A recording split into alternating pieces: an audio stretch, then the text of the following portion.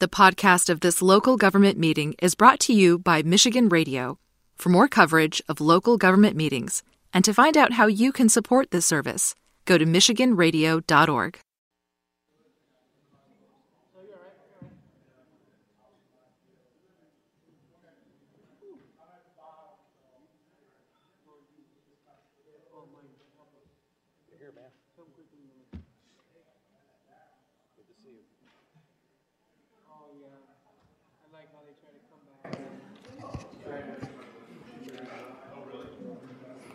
Well, I don't want to make Commissioner jealous, but I was there yesterday. My sons were there, and their sons, and it was both of their first, 4 and I think the first Lions. I was there with my son and my wife. It was great. It was fun. We were on the 35-yard line on the Viking side of the field. So, yeah. No, a lot of the scoring was open in the field next year. That's what I'm supposed to. Oh.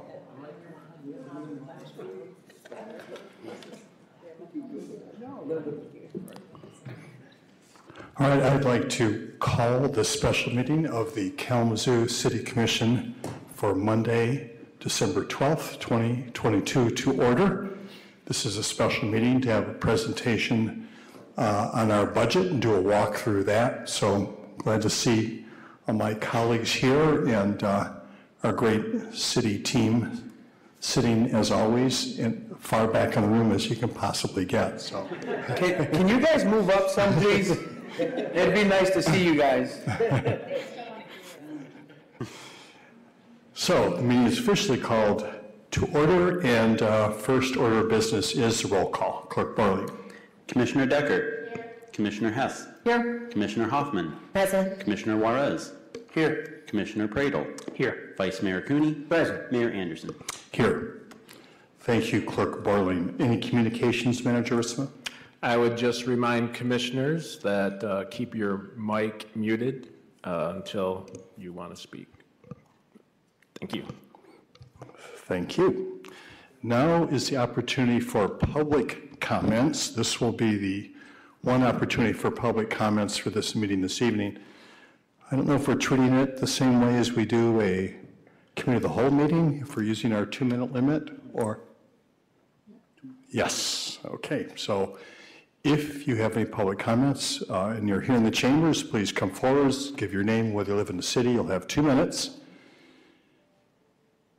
And the number is not in front of me here, so seeing no one coming forward, Deputy City Manager Chamberlain, will you please give us the call-in number? So call-in number is 888-382-9556. We'll go ahead and check to see if there's any calls.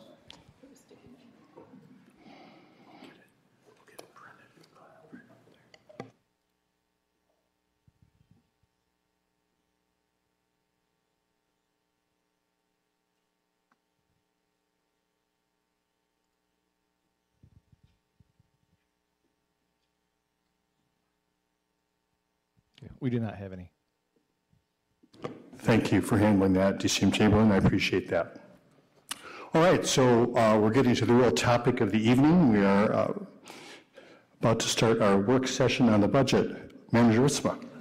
Oh, thank you, Mayor, and thank you, City Commissioners, for your time this evening. We're going to have a presentation that will be given by several of the team.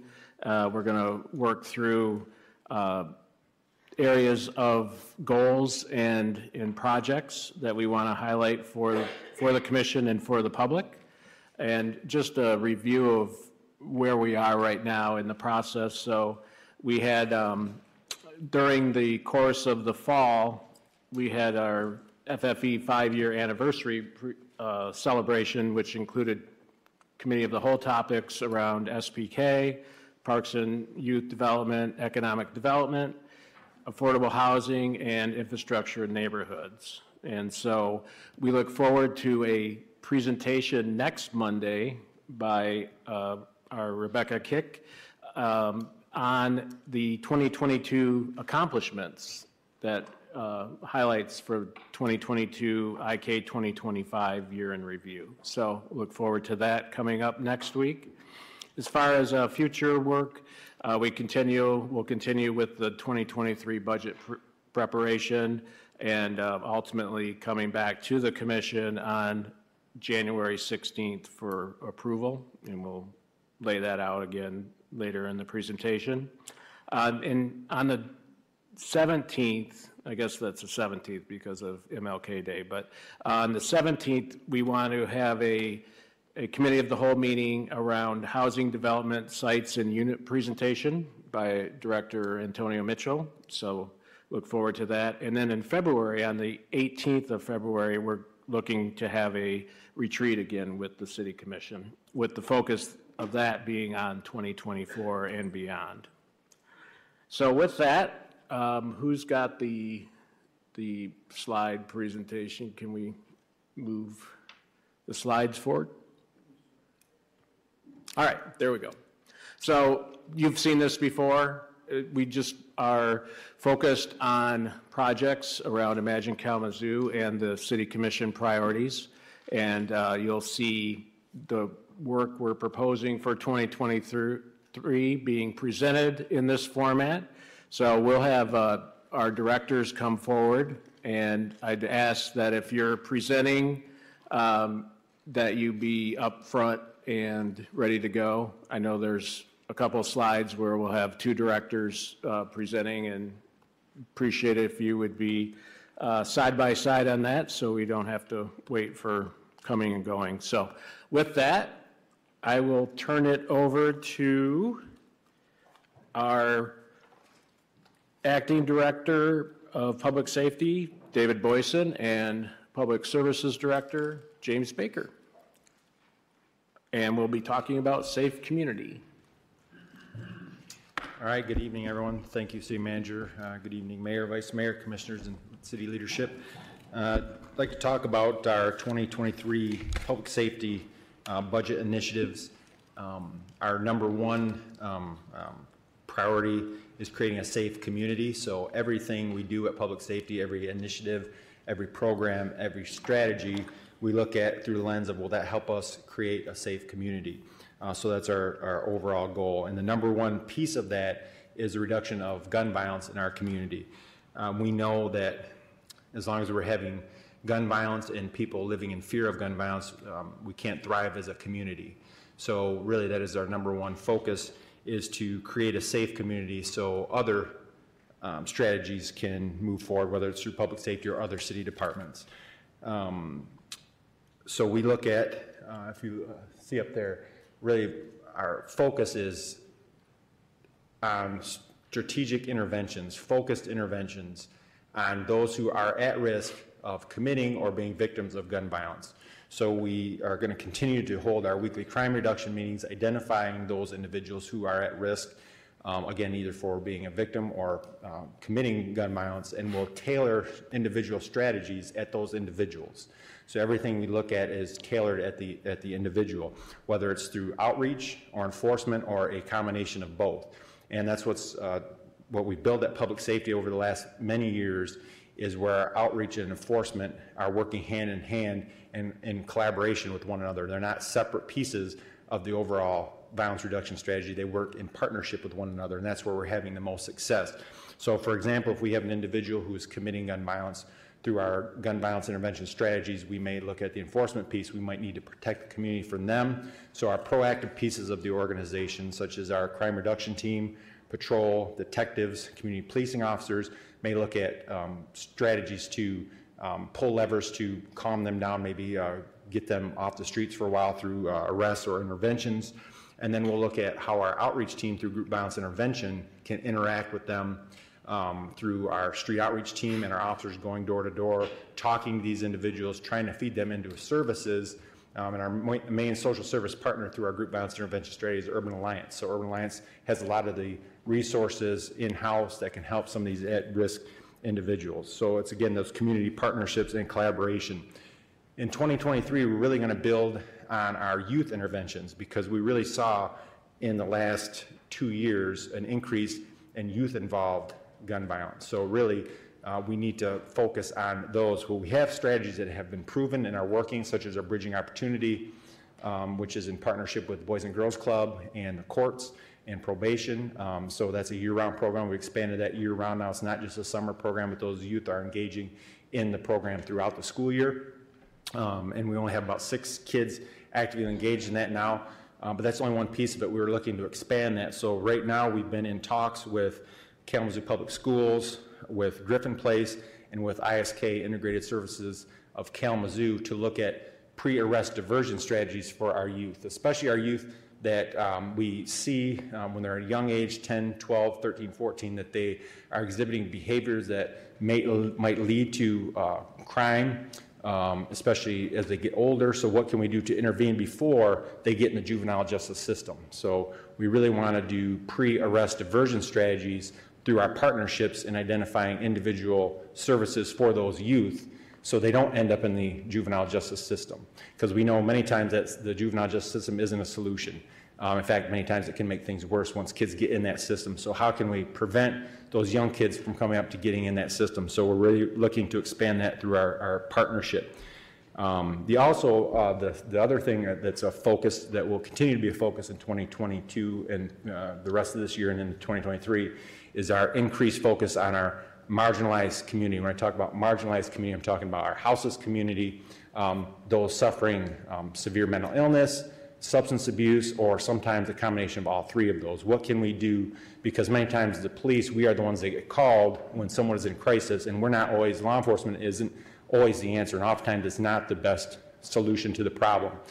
We can temporarily deal with the problem, but usually if you're just looking at it through a law enforcement lens alone, it's a temporary solution. It's not a long-term fix. So what can we do to bring long-term solutions to this? So one of the things that we created in June of 2022 was our community service team, and that was a sergeant, an officer, and our social service advocate, who's a non-sworn person, all working together to really address this population who results in repeat calls for service on the police and fire and rescue side, and what can we do, what strategies can they leverage throughout the community to help reduce those repeat calls for service and get them more long-term solutions to their problem, not just a temporary fix. So we have really built on that collaboration, so we're having monthly meetings. In fact, the next meeting we have is December 15th with our coalition that we've built, and that's one thing that public safety has taken the lead on. Same with the gun violence, is really bringing together other community organizations who are doing this work individually and breaking down those silos so we're all communicating with one another and talking, and public safety can lead that because we know who is calling 911. We know who we are responding to, and many times it's the same individuals that these organizations are dealing with individually. So how can we leverage all of these community resources to work together?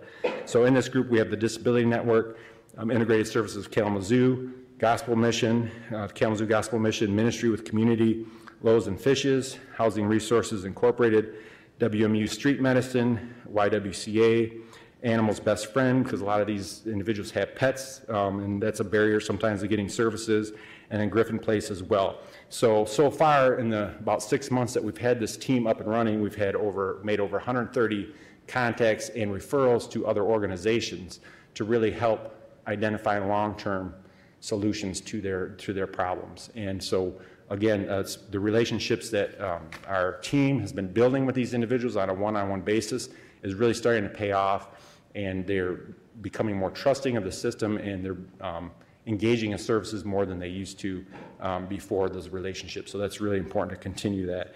And that kind of fits in with the other piece of that is the enhanced downtown presence. So it's been a focus of ours to really increase our presence downtown. To that end, we have identified a substation, station number 1, which is going to be at 248 North Mall, which will be the north end of the mall. And we're going to have our community service team that I just talked about, our community policing officers, and our social service advocate all working out of that space. So it's centrally located and with a lot of these folks that are having these issues, so it'll be a place where we're going to increase our visibility downtown, and we'll also have a space to use for community members to come in to have meetings and really work with some of these individuals. So we're looking forward to that. So we have the space, we have the lease, and we're in the design phase now for some remodeling that extensive remodeling, so it shouldn't be too long before we can get in that space and utilize it. Again, we think that as we continue with this, really, we're going to be measuring our programs, our initiatives to see if they're being effective. And we have some very good analysts at Kalamazoo Department of Public Safety to help us track this. Again, when we look at downtown, we look at everyday calls for service downtown, identifying repeat individuals who may be causing those services, and get our community service team to engage with those individuals. And then we're also looking to make sure that our officers are being proactive in doing the directed patrols and the foot patrols and stuff that we ask them to do. So we look at that every day, and then we look at all these things that we're doing to see if it is leading to the result which we want, which is to create a safer community. And we measure that through reduced crime. So if you look at the next slide, this data is this year at this time compared to last year at this time to see if we are having a positive impact on some of these measures that we look at regarding violent crime and property crime. So if you look at this time compared to last year, we're down 11% in violent crime, down 1% in property crime, and 16% in assaults with firearms, and 33% reduction from this time last year in motor vehicle theft. So a lot of these strategies that we see are starting to work. As we come out of the pandemic and move forward, we're hoping that they'll even be more successful, and so we'll continue with these strategies with your support. So thank you. Any questions?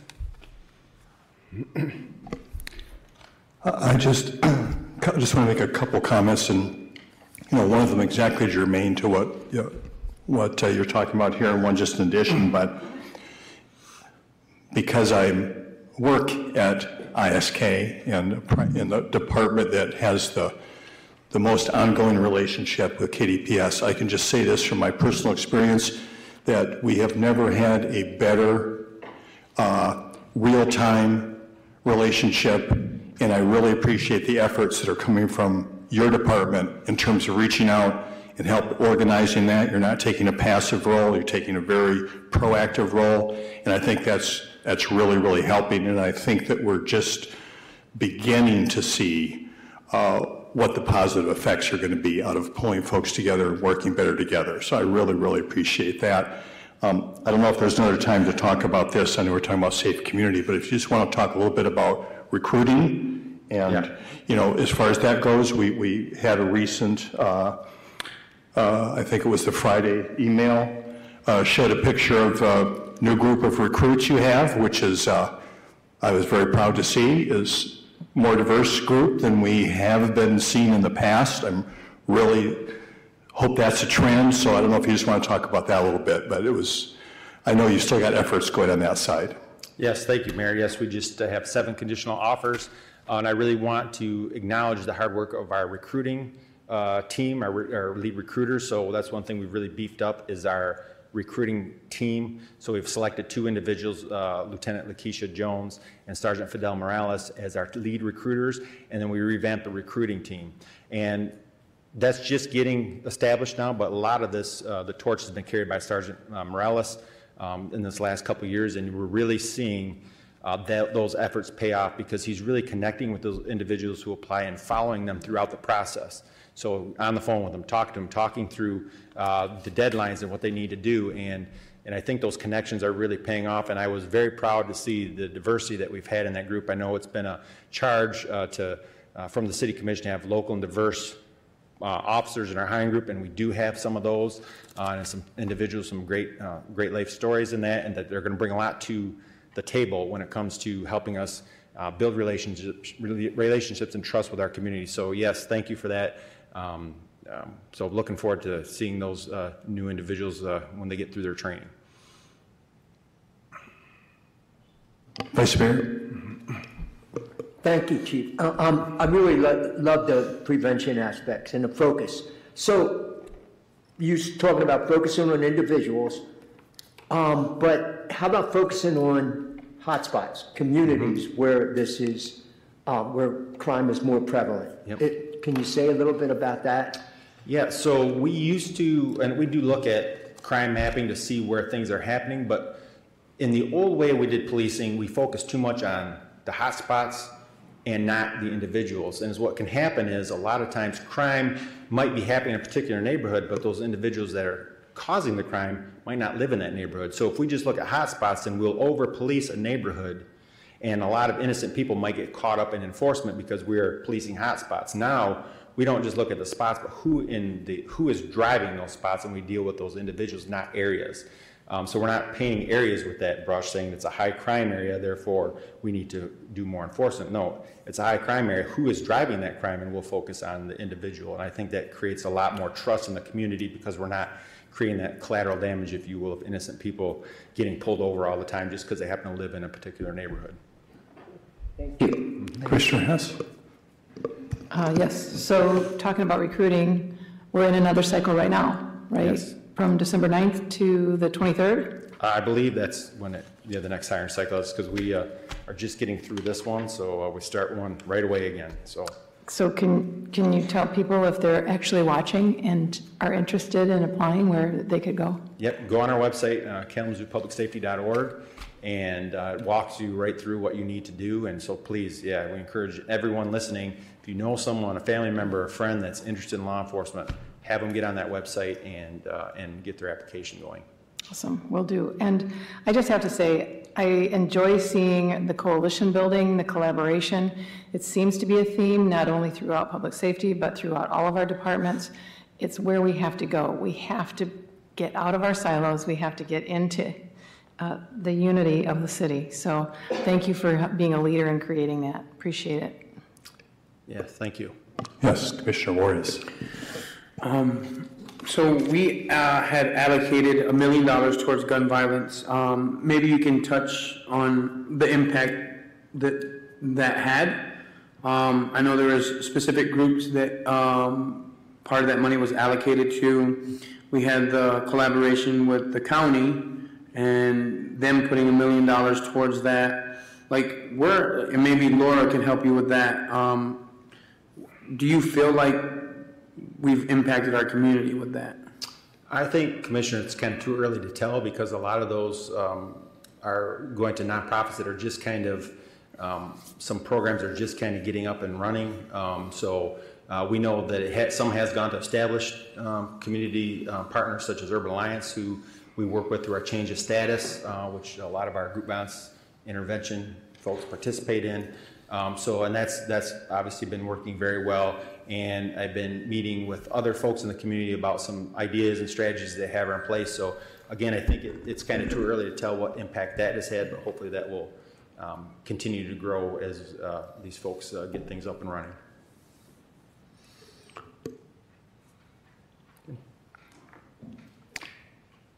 Commissioner Prater? Evening there, Chief. Thanks for being there. Question for you about the recruiting and retention bonuses. I know that's proposed in the budget. Just wondering if you could kind of speak to that again for those who might not have heard before. Yes, thanks, Commissioner. We're proposing for the with ARPA funds for the 2023 budget a retention and hiring recruiting bonus, if you will, for individuals who are maybe a police officer somewhere else and they're looking to maybe apply at public safety, and we'll give them a cash bonus to help them maybe absorb an initial cut in pay when you come in at a new agency at a training wage when you've been established at the department. So we're hoping to really beef up officers that are coming here with some experience, because we know those individuals that are already police officers know what they're getting into, and the retention is usually a lot better for those folks than people who decide to change careers and come into law enforcement. Sometimes we have a hard time retaining some of those individuals after we invest all that money in training. So from the front end, we're going to look at really getting the lateral transfer bonus, if you will, for folks coming. We're proposing $10,000 if you come in with prior police or fire experience up front, and then once you complete training, an additional $5,000.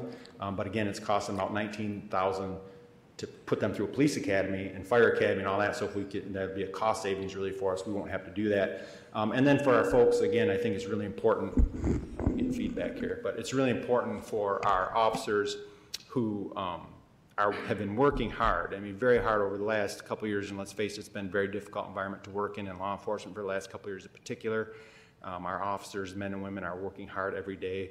And it's important to give them a retention bonus because we are losing some officers. We have officers that are looking to go maybe in another career altogether, or maybe another agency where they might not be quite as busy or not asked to do police, fire, and EMS. So what can we do to retain all that talent and investment that we have in those individuals? So it's been very well received by our staff, so hopefully that can move forward.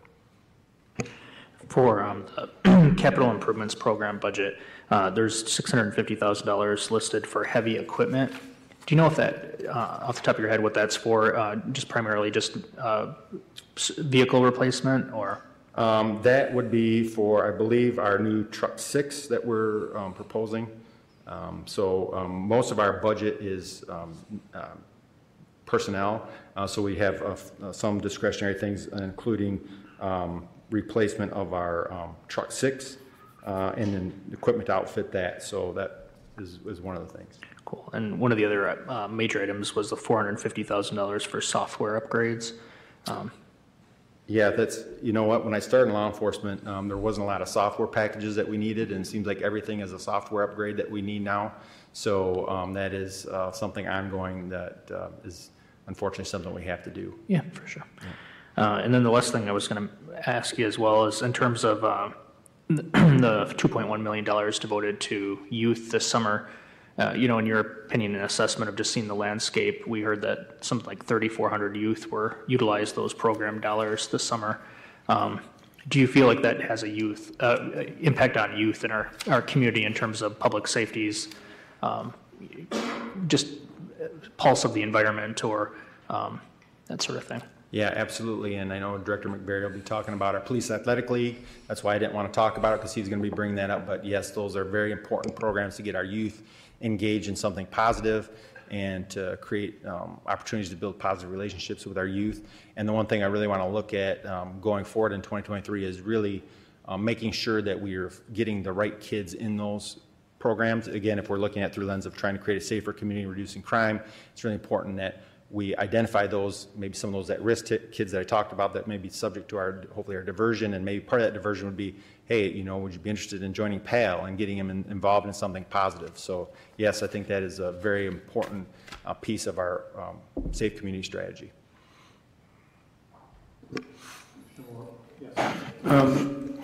Maybe this is for Jim. Jim, is our DEI director going to meet with all of the directors of our departments? Yeah, she already has. Oh, she has? And we'll continue to work with them. Okay, and you met with her already? Yes. Yeah. How's that going? Going great. I can't say anything bad. She's right behind me. She's going to be speaking to me. Okay, Right. okay. Just making sure. I just want to make sure. Yeah. No, we have ongoing meetings too that we just to talk. So that's a really good resource to have, and that we can run things by and bounce ideas off of. Any other questions? Manager Ritza. All right. Well, thank you, David. Next, we have our Public Services Director, James Baker. He'll be continuing to talk about safe community, but as it relates to roads and utilities. Thank you, City Manager. Good evening, Your Honor, Mayor, City Commissioners, City Attorney. As the City Manager stated, we're focusing on safe community from the lens of public services as well as public safety. And when we look at safety on our streets, we really need to look at how we can make our streets safer for all of our modes of transportation. And that includes motorized vehicles and non-motorized vehicles, to include pedestrian and bicyclists as well. So when we look at that overall safety package, we're looking at kind of a three-legged stool. That includes engineering, enforcement, and education. And so through we represent the engineering aspect of that. That's construction and things that are done to the roadways to help inform drivers through some positive feedback to their surroundings in terms of driving and negotiating these roadways. So we've got a lot of projects that we kind of talk about here, and some successes that we've had in 2022, including 11 new speed bumps that we've installed in our neighborhoods. That's something that we wanted to highlight in that that work is really new for public services. We have not been doing these sorts of traffic control or traffic calming since 2017. So 2017 is when we started a lot of this work. And, you know, there's a lot of changes happening. Some of this stuff we're learning more from. Some of this work is pilot in nature so that we've got it out there. We're tracking to see how the performance works, how our ability to maintain it shakes out over a few years. And so something to just keep in mind as we look and we start making changes on roadways. So going back to where we took over Michigan Department of Transportation controlled roadways. These were a lot of our street takeovers that occurred in our downtown area. Those streets were predominantly one-way, and those streets were designed leading up to 1964 when they were essentially built to increase speed and connect folks to the new interstate highway system that was present now in Kalamazoo. So I-94 was completed through Kalamazoo in 1959. US 131 was completed through Kalamazoo in 1965. Between that, 1964, MDOT took control over these roadways, optimized the roadway widths, optimized the roadway intersections and configurations and lane usage to increase speed through Kalamazoo to connect folks to the interstate highway system. We've heard from business owners over the series of years. We've heard through engagements, through our partnerships with CPED, that the community desires something different and the community desires something safer. And that is the work that we are engaged in. Shifting gears here a little bit to some of the great work we've been doing within the water department. We continue our partnership with CPED in home safety, really looking at lead paint, home paint remediation. So this is really a project that CPED's working on. I'm not going to even attempt to steal the thunder in that one, but it's on our slide, so I'll talk through it. One of the partnerships that we had was delivering lead filters to homes.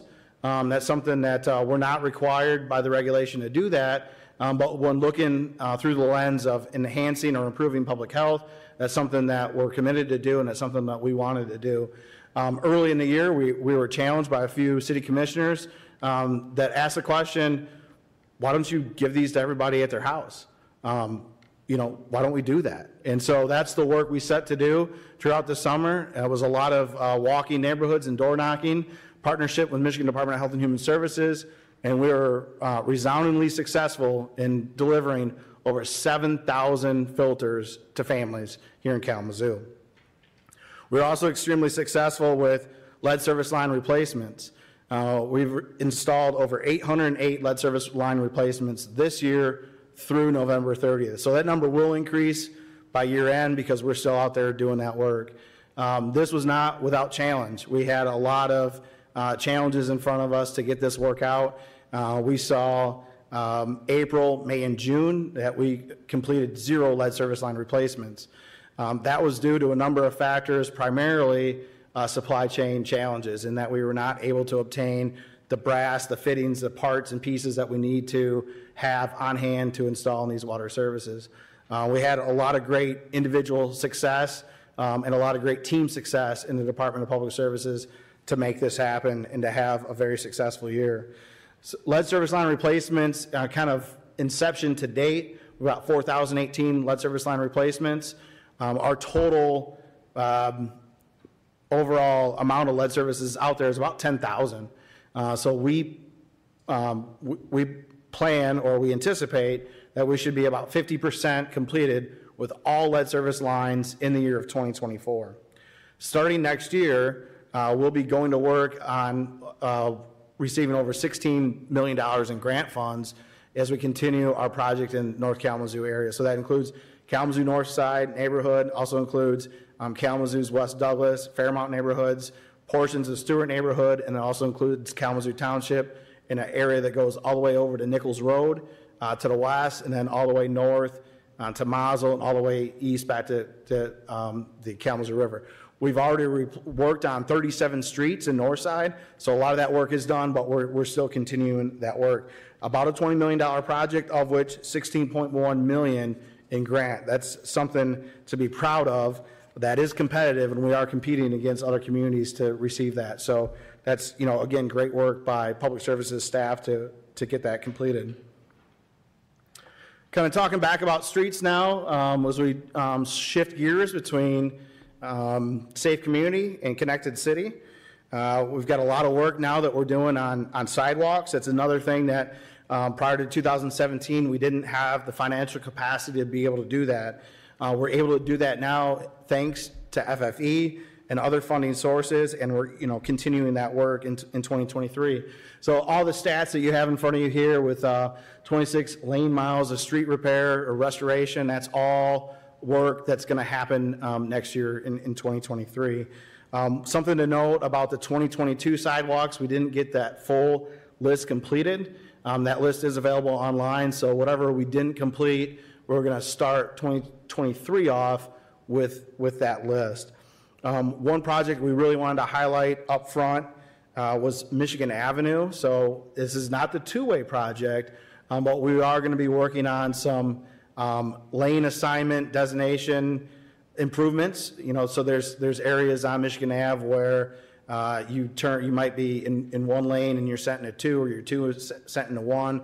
So we're going to improve that. We're also going to be adding bicycle facilities on Michigan Avenue and some additional parking facilities. Again, we're working to, as I stated earlier, take a roadway that was optimized to increase speed and connect people to the interstate highway system, and we're going to look to optimize that for essentially local transportation, so that folks can enjoy our community, can shop at our downtown businesses, and all modes of transportation, including bicyclists and pedestrians, can feel safe. So I'm going to be joined here by Director Antonio Mitchell as we kind of share environmental responsibility. I'm going to talk about our tree planting program. We've got in 2022 about 300 trees that we're working on to install. As we transition to 2023, we're going to look to increase that. We've got some increased funding within that program, so we're going to hope to plant 400 trees with that next. So that bid will be coming out. That work also includes tree trimming and tree maintenance, which is also an important piece of kind of preserving that infrastructure element. We're also going to be doing work on storm sewer system through catch basin. There's kind of two projects. One is to do some inspections, and then the other project is to actually go out and line some of these structures to improve them and extend their useful life. We also want to highlight our work that we do at the wastewater treatment plant. So there's going to be over $25 million of continued investment into the wastewater treatment plant, and of course, we've got defined budget priorities outlined there. I did also want to highlight that we achieve over 99% permit compliance at the treatment plant, and that's something that we want to continue. So with that, pass it off to Mr. Mitchell. Thank you. Thank you. Good evening, Mayor, Vice Mayor, City Manager, City Attorney, and Commissioners. Thank you for having us again tonight to talk about these important projects. As you can see at the beginning of this is hiring a community planner for sustainability. As you see, as we're growing and expanding, we're doing, as Director Baker talked about and other staff talk about, we're doing a lot of collaboration with other departments, a lot of planning, a lot of strategic analysis of downtown and surrounding area, and we need more capacity to assist with that process of doing planning and sustaining those plans and communicating directly with the community as well as yourself on what those stages are and what's being implemented, including some of a lot of the infrastructure communication. One thing that's been great is that we've been working a lot with our neighborhood associations to discuss not only what's being planned, but how the city's plans tie into their neighborhood plans as well. And so this will also assist in that process with that communication and information sharing with the community. Next bullet point is continue Kalamazoo Roots Gardening Program. That's in our Imagine Kalamazoo 2025 initiative. It's also on our city website. that talks about our collaboration with pretty much the Kalamazoo Valley Community College Food Innovation Center, and working on community gardening with potted plants, vegetables, things like that, and doing individual training and classes. Some of those classes also could be completed online, working virtually. But the initiative before COVID was to bring community members together into classrooms to show them how to garden, not only, of course, plants, but also vegetables, so they can create their own community gardens in their yards. So working with Kalamazoo Valley on that process, that training is at the Crosstown gardening facility next to KPS on Crosstown, and a lot of those classes are done there to assist individuals to learn those skills and capabilities. So that will continue. And then Green Affordable Housing Pilot, that's an initiative pretty much to assist with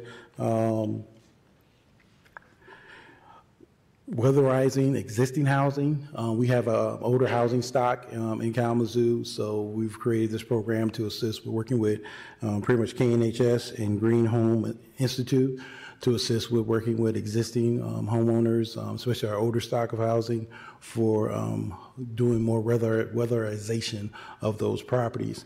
And then we're also working with KNHS with a lot of our new constructive housing that we're working with them on, making those houses more green and energy efficient for long-term energy saving. And now, economic vitality is me as well. I got the next couple of slides, and I'll be putting on my glasses off and on, sorry to tell you, because I'm getting a little older. I need them. Can do Kalamazoo, $100,000. That is for our new incubator that's going into Vine neighborhood. That is an initiative with, used to be Kalamazoo Kitchen, and they've expanded their capacity to assist more businesses outside of just restaurants. And we're assisting that process. We're going to be creating also a little business training center inside of this incubator that our staff will be working with hopefully local trainers to assist small businesses, in particular micro businesses, in their growth and development. And we'll be hopefully in the near future going into hopefully 2024 focusing on more home-based business development and assisting with additional dollars to assist with that growth and development as well. And we'll have more information on that. Minority contractors, we're assisting with trying to expand the platform of minority contractors in the community as well. So we're doing a training component that will be hopefully supported at the incubator. Right now, a lot of that training is happening in our CPED office here in downtown, that we're utilizing trainers to come to our office and do usually 3 hours of training in the evening for one program to assist contractors get certain certifications so that they can bid on projects here locally and hopefully for the city as well in the future with their certifications. As you can see right here, this is East Michigan Avenue. This is one of our side programs, one of the 15. If you've hopefully gone down East Michigan Avenue lately, you see a lot of new paint and a lot of new development. We're working with the Neighborhood Association on that corridor. They have a project that's coming. It's going to be probably a coffee shop. They're going to own the building. They already have a tenant committed to that space, which is going to activate that area. We have plans to assist with a couple more facades on that street line. We hopefully will be working on some, as they say, some curve appeal development with public services, with our collaboration to assist with the landscaping and beautification of that area. That'll be in the future. You'll be hearing more about that down the road. And also, what you can't see is we have the interior, which is our white box program, which some businesses are taking advantage of both of these components of fixing not only the outside, but the inside of the building. So pretty much that's either working with existing tenant, as explained in the past, to build out that space to fit their needs, or working with a property owner to prep space for a new tenant to go into that space. So we've done a goal of 15 of each for facade and 15 for the white box. And with our business technical assistance, which is a $5,000 grant, the goal is to work with 60 businesses. Most of those businesses will be micro businesses, less than 10 people working for those businesses. A number of those businesses we found out are home-based businesses. That's why we're going in that direction to assist that expansion and growth. Last year, at least 75% were minority-owned businesses, women and minority-owned businesses in the community. Half of those businesses were in our SBK neighborhoods as well, which has been exciting to see the growth and commitment of that program hitting those neighborhoods. And then 100 businesses to receive capacity building training funds. And that's, as I stated, we're really focused on helping small businesses get the training and skill capabilities to not only sustain their business, but grow their businesses as much as possible in the community. The key with a number of these programs that I've been talking about is that these are not startup business focused. This is a business that have to be at least open for at least a year in the city of Kalamazoo. So this is not startup. Hopefully in the next year and a half, part of our Imagine Kalamazoo 2035 initiative will be to work with startup businesses in the community on a small scale component that we'll probably discuss in the future, working with the new incubator. 25,000 business gap funding for at least one business in 2023. Pretty much this is gap financing for existing business that's expanding and they need assistance. They need to close that gap. This has not been taken advantage of a lot for businesses expanding and growing. We don't know why, but we used to have $100,000. As you can see, it's going down to $25,000. And hopefully we'll be able to assist. Usually the goal is to assist businesses outside of the downtown area. So that's maybe one of the reasons as well, is that it's not focused on the core downtown area, but more of the neighborhoods. And then we have the $500,000 for a complete downtown placemaking improvement. Hopefully for the community, this is important because we brought in pretty much Notre Dame to give a great presentation to the community on what we need to do as a city to activate open spaces and spaces in our downtown area. And this initiative of dollars is to assist in that process. More information can be seen on our website on that Notre Dame community plan that was put together. Hopefully the community attended and saw some of the drawings of creating additional space in our downtown area, and this is part of that funding going towards that initiative. And then Share Prosperity, you see the 128 new housing units planned. We will discuss the housing initiative as the city manager spoke about in January on the 17th at the COW meeting. And we'll be talking about not only the 128, but other initiatives of development that are happening in the city to really pinpoint how much housing is planned for the community, that a lot of this core development that we're having in downtown, there's, as I say, more to come, much more to come, and the importance of Director Baker pointing out how our street designs need to change because of the safety of individuals walking and biking in our core area is very important for not only the many developments that are happening, but the increased population we're going to have in our core community. Clearing cloudy title and foreclosure prevention, that's been a successful program, and pretty much from the information that's been shared with me, we're batting 100, as they say, in prevention and assistance for individuals that reach out for prevention for foreclosure assistance, and that has been a partnership with the county, with the city, working with that initiative to assist individuals to keep their homes, and that has been very productive. And then multi-year SBK programs, as you can see, there's a number of programs. The importance of this is in Share Prosperity.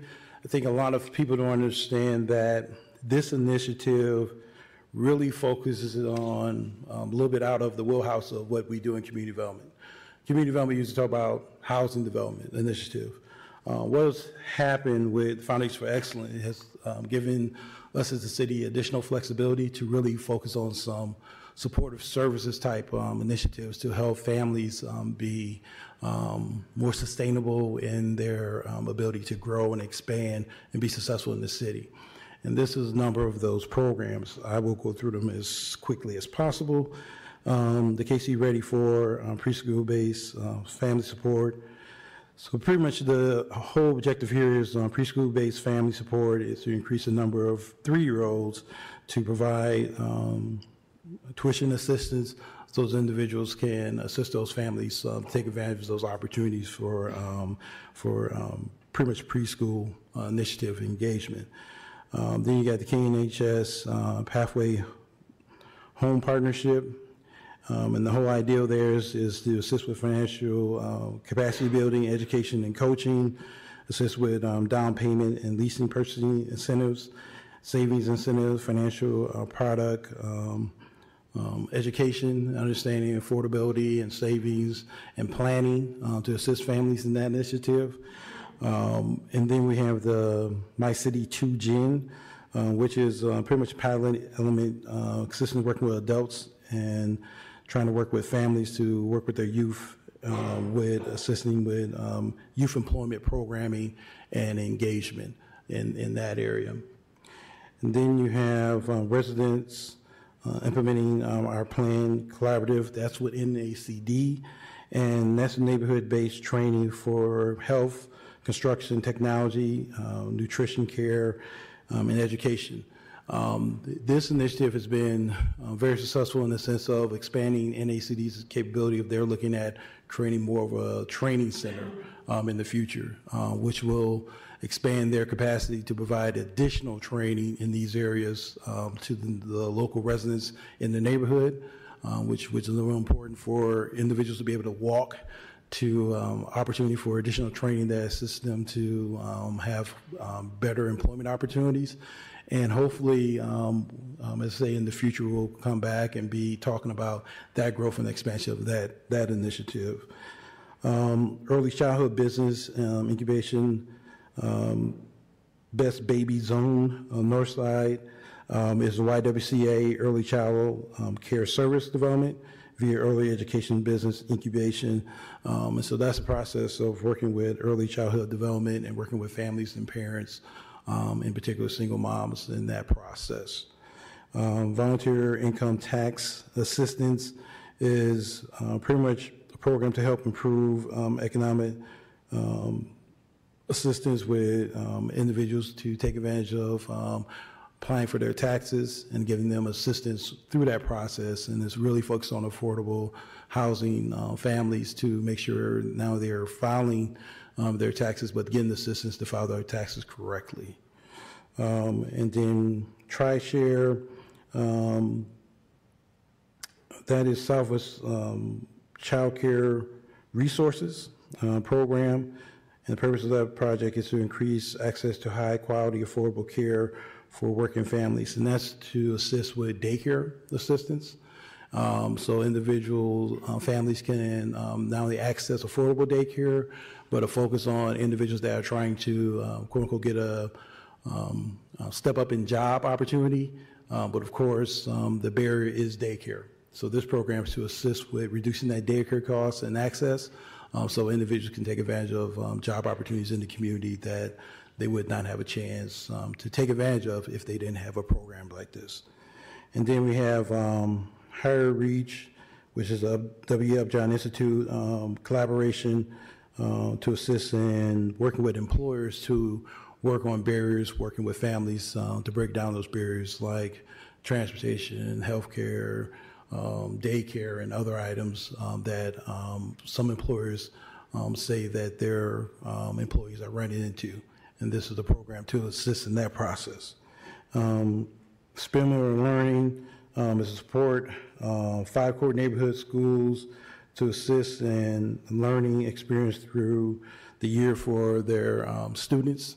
and work with the students to take advantage of additional learning experiences, and also to work with those schools to work with the families to assist more families to participate in their PTOs and classroom programming that sometimes parents have not been participating in our core neighborhoods. So the initiative here is to engage families more with this initiative, working with KPS to help them, help parents be more involved in participation in their school activities with their children.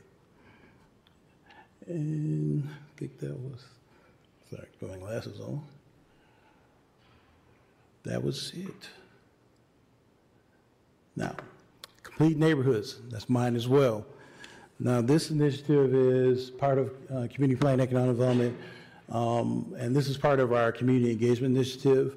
As I stated earlier, we've been working with Kalamazoo Public Services, with Director Baker, we've been working with Public Safety with Chief Boyson and his staff, and we've been working with Parks and Rec as well to assist them with community engagement and involvement. And part of that initiative is, the goal is to have at least an average of 40 people per engagement.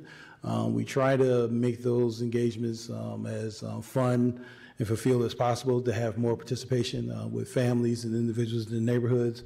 And that will be the continued mission, is to make that more of a positive experience for the residents as we work with them to educate them on all the projects and development that's happening in the community, and also program opportunities that are being provided by the city and other services that provide neighborhood services. Stewart and West neighborhood plans, we work with, as we said, Imagine Kalamazoo 2025, with our neighborhoods to create neighborhood plans. The next two that are coming up that will come across, as I say, your desk as mayor and commissioners, is hopefully in early 2023, is the Stewart and Westwood neighborhood plans that are being worked on right now. So hopefully you'll be able to see those plans. And what's unique about our neighborhood plans, that they're all different. So it's good for not only the mayor and commissioners to pay attention to what neighborhoods are doing differently, but also for the residents to be able to go look in their neighborhood and see what's being initiated by their neighborhood association for what's important, or what they have informed us in their plan, what's important that they are trying to initiate. The goal is to hopefully, as they say, be able to initiate at least 1 to 2 plans a year. And right now, one of the interesting things that we're working on is we're working with Western Michigan University for them to create a neighborhood plan. And we're working with their students to assist in that process, and Western Michigan staff for them to create a neighborhood plan similar to what our neighborhood's been creating. So we would like to have a quote unquote neighborhood plan for our Western Michigan University campus and that surrounding area. So they are not only engaged in being involved with the city of Kalamazoo, but they feel a part of the city of Kalamazoo, because we're assisting in them initiating how they want to be quote unquote not only perceived, but accepted as residents of the city of Kalamazoo. So hopefully we'll get that hopefully started officially in 2023. Is right now the details are being worked out by staff to assist in that process. Another one that's being worked on is West Main Hill Neighborhood Association initiative of a plan for them. And so hopefully that will be initiated as well in 2023 and be coming to you hopefully sometime late 2023, so you can see what their initiatives are and their purpose and plans. So the goal of the 4 projects implementation in the neighborhoods is important that we highlight and not only show what's happening in the neighborhoods, but be clear that every neighborhood has different initiatives, and every neighborhood doesn't participate in the same programming. And most of the time that's because of the capacity of the neighborhood association, or they may have one person, they may have 3 or 4 people in the neighborhood association, or it may be a strong base of residents that are working together, which means they can't take on as many projects as set forth to do major development. So we have projects as small as installing bike racks in the neighborhoods to working on Ransom Street development initiative on the north side. We have new business signs being developed as a priority for a neighborhood. We have the neighborhood working with us to help do events like working with Metro to understand how Metro works and how to work with the schedule, work with the apps, works with putting a bike, on the front of Metro, how that process works, and how the system of Metro can assist them for their transportation other than, quote unquote, having a car so they can be as green as possible. And then last but not least, 322 Stockbridge, study and demolition. 322 Stockbridge is across from our public services building on Stockbridge. Used to be DHHS's location. Also, the old bingo hall is there as well. That is in a floodplain, and we are looking at how to redevelop that into mixed-use development housing over a period of time. But first, we need to remove the structures on that space.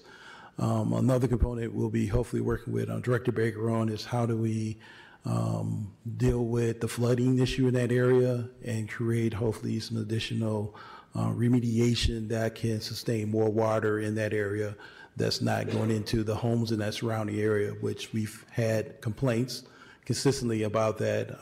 We would like to let the public know we are working on those things, but they are timely, costly, and required a lot of planning beyond just infrastructure, but a lot of moving of dirt and water, as they say.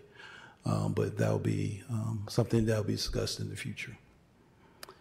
And that would be it for me. Any questions? Questions, commissioners? Vice Mayor Cooney. I think you got a lot on your plate. Yeah, it's a little bit, just a little bit.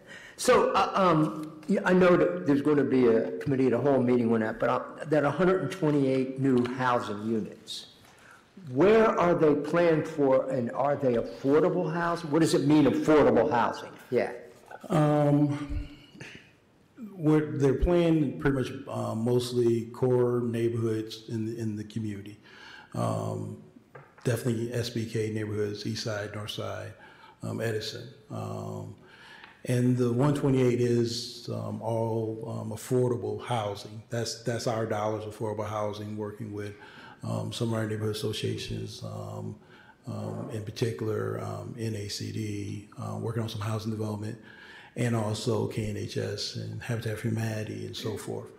Affordable definition gets interesting. Pretty much we go by the state's definition on affordable in the community. We add, as I say, additional incentives to hit our numbers of what is affordable. I cannot quote that off the top of my head, sorry to say. But we will talk a little bit more about that in January, what that initiative is and how we're trying to create additional incentives to go beyond what the state's requirements of definition of affordable. Okay. So, thank you. And then the DHS building, it's in a floodplain. Yes. And we're going to build housing on that? Well, the answer is yes. That's where you got to be creative. In the case of, which is interesting about the DHHS building, it sits on an island. It's not in a floodplain. It's everything around it, which is always interesting how that transpired with the state developing that space in that area. But as everyone knows, that area does flood because of the Portage Creek right there. It takes on water. And so there needs to be some natural feature infrastructure improvements other than sewer and water in that area to make that area be able to sustain more water, which is beyond my education, but it's something we'll be hopefully working with Director Baker on a plan for that. Okay, thank you. Yes. Other questions, team? Yeah, Commissioner Decker. Thank you, Mayor. Just a quick question, or not questions, but as Commissioner Cooney said regarding the 128 new housing units that are planned, and you guys are planning to bring more information to the commission in January, and you're saying that your affordable numbers are based on the state. So I'm hoping and really looking for that you're going to be able to base that affordability within the residents within Kalamazoo, because that's really kind of what we need there. Can you talk a little bit more about these new programs, the Tri-Share program? So from what you said, it was child care resources, daycare assistance. Yes, I can talk a little bit more. I don't know that program in details. I just know the scope of the program.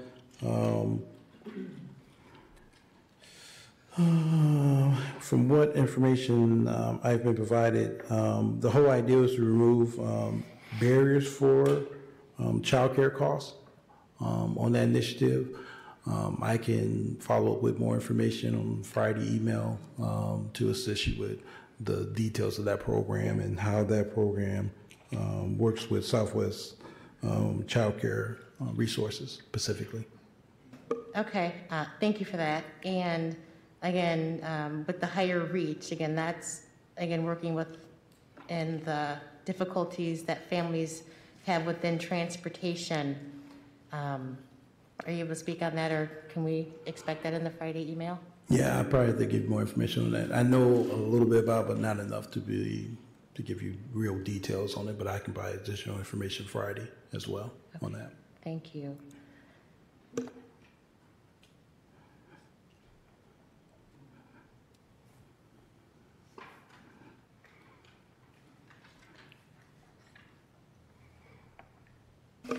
So, again, back to the Tri-Share, I'm sorry, because we are talking about the budget. How much money is allocated for that program?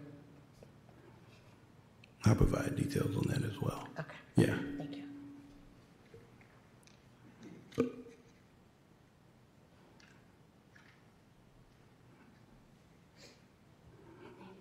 Yep.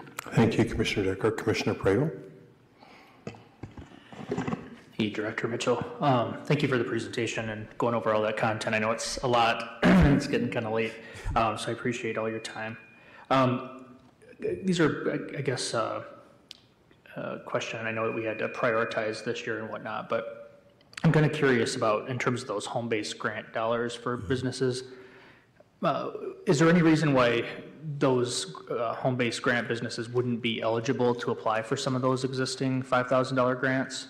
Or is it just that in the future you're hoping to have it more focused on that niche of, or is it that you're saying like, no, this year we're focused more on brick and mortar location grants, and then in the future there'd be ones for? Yeah, pretty much what can make them not eligible is the type of business, is clarifying that it fits into our zoning requirements for that location. Also, one major trigger is the business has to be in business at least a year at that location as well. What we didn't know by when we started the micro business fund in the first place was it was two components. One, who's out there was one.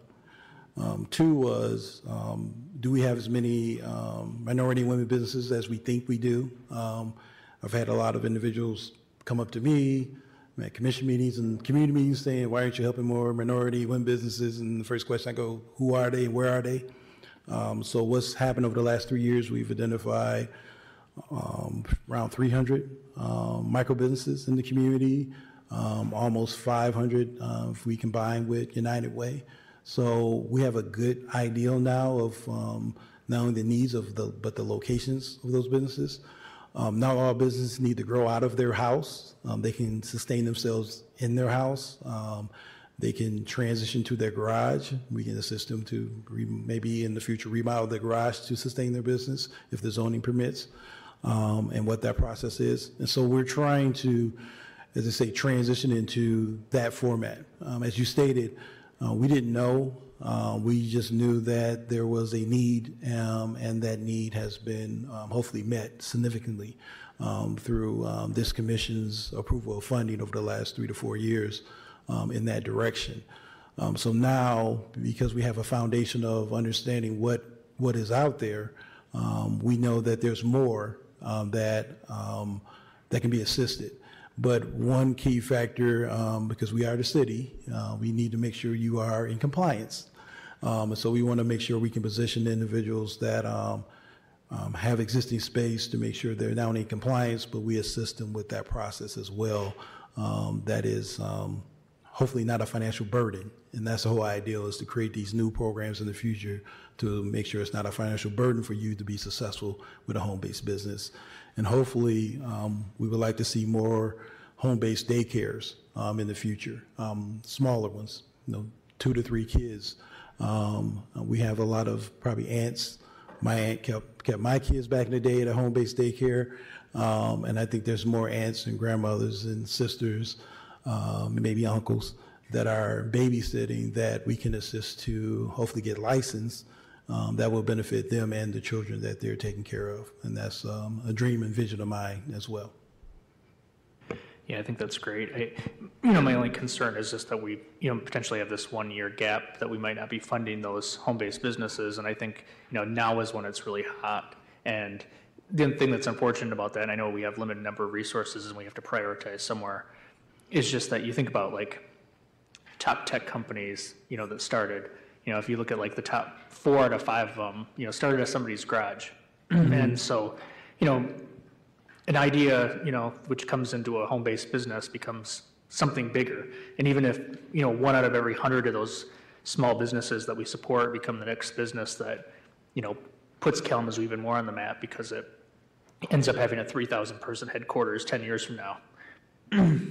That's worth taking that risk on everybody. And I think, we're seeing a really big gig economy and home-based economy, and we know that disproportionately that people who are leading that charge are women.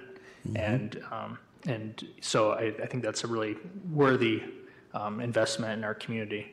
I also just wanted to applaud you and your team for just looking at early childhood initiatives and strategies as well. A number of us have spent a lot of time on that. Learning more about how it's impacting our community and impacting families, especially in the neighborhoods. There's a lot of parents who are working, but if you have to take your kid all the way to Oshtemo or Comstock or are waiting 9 or 12 months to find somewhere, it's pretty scary as a parent. It's a big barrier for a number of us to get into the workforce. And so when we talk about things like poverty percentage in our community and whatnot, there's parents who want to work. Mm-hmm. We just can't, and so I think that's a huge barrier reducer for us as a community, but also, creating more employment, supporting households, supporting our youth.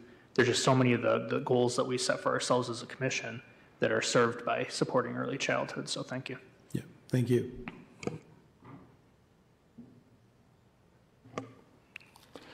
I'm going to give everyone else a chance before I jump back here. Anyone else who has questions for Director Mitchell at this time?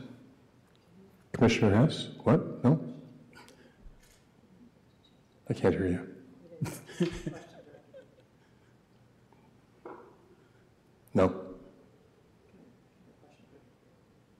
You have a question? For Director Baker. Oh, we're going to jump back? Okay, yeah. Director Baker, you're on. We didn't have questions. Commissioner Hess. You were trying to get out of questions. I know this. You stayed in the front row.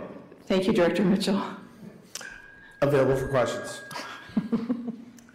Just a few. So you mentioned these speed humps, the 11 new, is that for next year, or we put in 11 this year? So that we completed 11 in 2022. Okay, and more planned for next year? I don't have the specifics on speed bumps per se. A lot of our work is focused on, I'm going to use the term complete streets, where we've got defined project areas, right, such as Fraternity Village Drive.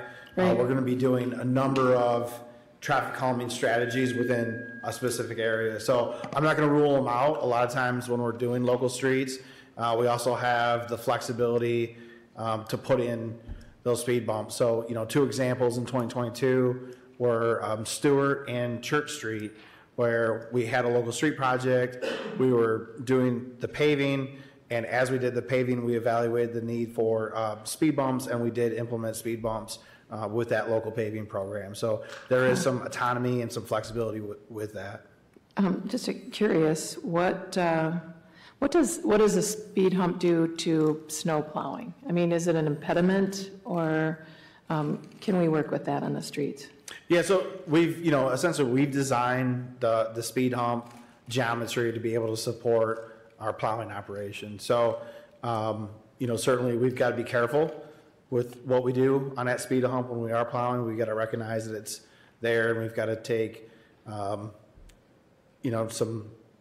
inputs to get over it and negotiate it. But, these are humps. Oftentimes I refer to them as speed bumps.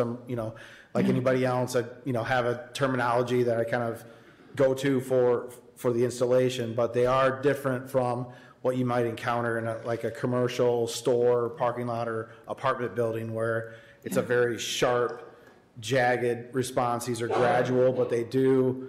There is some driver feedback if you go if you approach them over with 25 miles an hour. You will know it. Right. Thank you. And and I certainly appreciate our city's efforts to calm traffic. It does not come without feedback from the city and from the residents. And you mentioned engineering, enforcement, and education. I believe we're doing the engineering, and enforcement is there and coming. Is there a plan for education about what we're doing with the roads and why? Because I think people need to know that if they have a why, they can deal with any how. And personally, I'm getting a lot of feedback about the roads, and and Commissioner Decker and Commissioner Hoffman and I sat in a talk back where people had opinions. And so I think we need to do greater outreach and education. What is the plan for that? Yeah, so certainly the education is ongoing. We can never do enough education, and we can never pass up an opportunity for education. So a lot of that is kind of engaged with what we've got planned with CPED. When we go out, we interact with neighborhood associations. So we are planning to have our traffic engineering team, which should include our traffic engineer. Not that it will include our traffic engineer every time, but there's a team of folks, and we're going to program them to be at the neighborhood meetings this coming year. They're going to be talking about projects at neighborhood meetings, and then they're also going to be talking about the broader traffic things that we're doing. I also note that depending on the installation, and these vary where they're at, some of these may have been born out of the neighborhood association themselves. So there are things where we're out doing and implementing what the neighborhood association wanted us to implement, and there's been a long series of engagement and planning and execution with that neighborhood association, and now the broad motoring public is out experiencing that and providing feedback.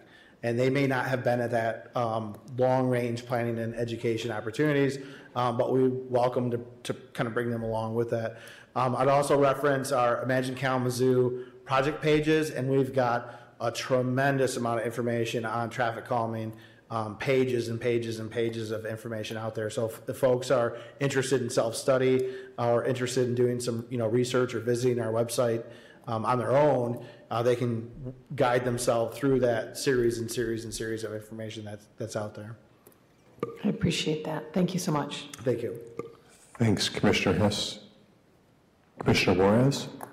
Yeah, Director Baker, on my street, on Washington Avenue, between March and James, we have an issue with cars going up to about 80, 90 miles per hour on that street with these souped up SRT, Dodge, cars. Mm-hmm. So that's one of those things where, like, my kids can't play outside. They can't, they can't ride bikes. They can't go out and enjoy their community. And it's unfortunate, but those are the type of things that a lot of residents on the south side, north side, and the east side deal with. So I think the traffic calming stuff is very priority. A lot of these communities can't function as communities they have residents that just live in fear, you know? And so I just echo that, you know, the traffic calming is super important, especially within those core neighborhoods, inside of them, not just on the outside of them, because I see that we focused on the corridors like Portage Road and, you know, all those main roads, you know, it's good, but it gets crazy within the core of those neighborhoods, so. Yeah, no, thank you for that, Commissioner Juarez. You know, we'll tell you in terms of neighborhoods, you know, within the neighborhood itself, we've had a lot of work completed within the Northside neighborhood, and so we are looking to advance and go out into other neighborhoods.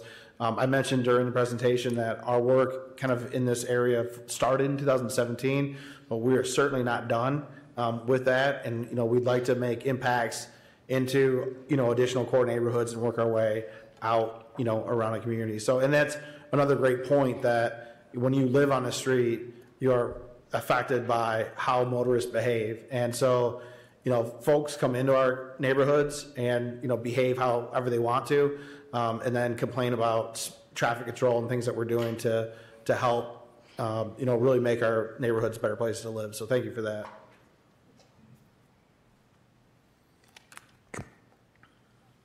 I know Commissioner Decker had another question. Yeah, Commissioner Decker.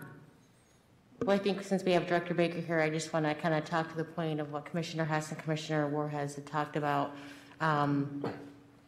Is that I know that you guys, you know, when we had our neighborhood conversation with the residents of the Edison, that you guys are actually looking into, you know, stop signs in certain areas and kind of doing that, Commissioner Juarez, to kind of calm that traffic. So I appreciate you for that. And I do want to say that when it comes to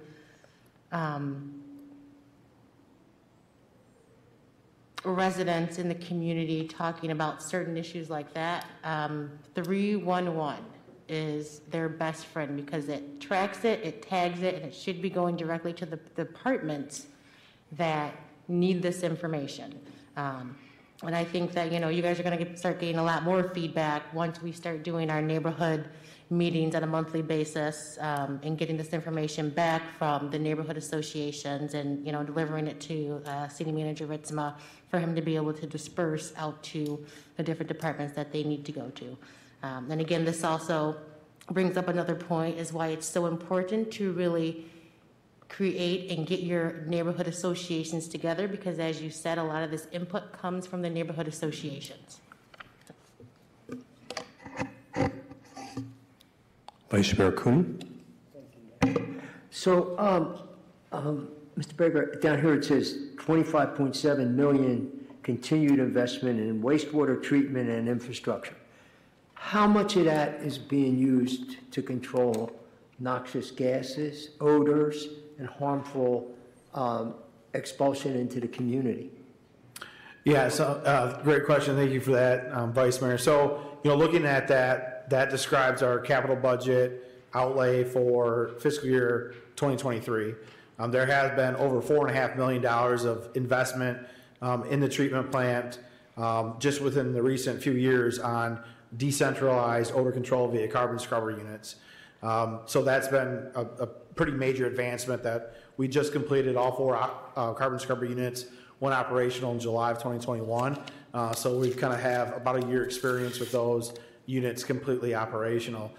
Those units require ongoing operations and maintenance. So not described here within the capital is an additional approximately $26 million operations and maintenance budget for the wastewater treatment plant. And that's a different pot of money. It really just kind of upkeeps everything that we have in place. So continuous carbon replacement will be ongoing for those units. There's also our operational focus of EnviroSuite. So you see that EnviroSuite platform is really pretty robust now. It started off in the fall of 2019. We've been adding sensors, we've been adding capacity to that program. Now that program is pretty sophisticated. We've got over 15 sensors that are viewable with live data. You can trend recent results within that sensor itself. You can then go from the website, up into an application page on that website and drop down and create your own graphs and trends and look at performance over time. There's also a feature that shows each sensor location, the annual average H2S for that location, and that's updated, on a routine basis. We've got additional work planned for next year to bring in some additional air quality sensors that give folks some broader understanding of air quality directly in their neighborhood at the street level where they're at. So we're going to be working with a team called Just Air.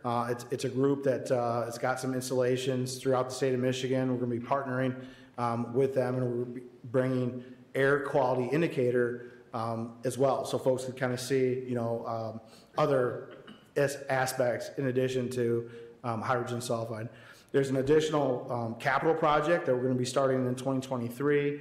That's the graphic packaging clarifier effluent pipe reroute. So their current pipeline to us from their clarifier is going to get rerouted.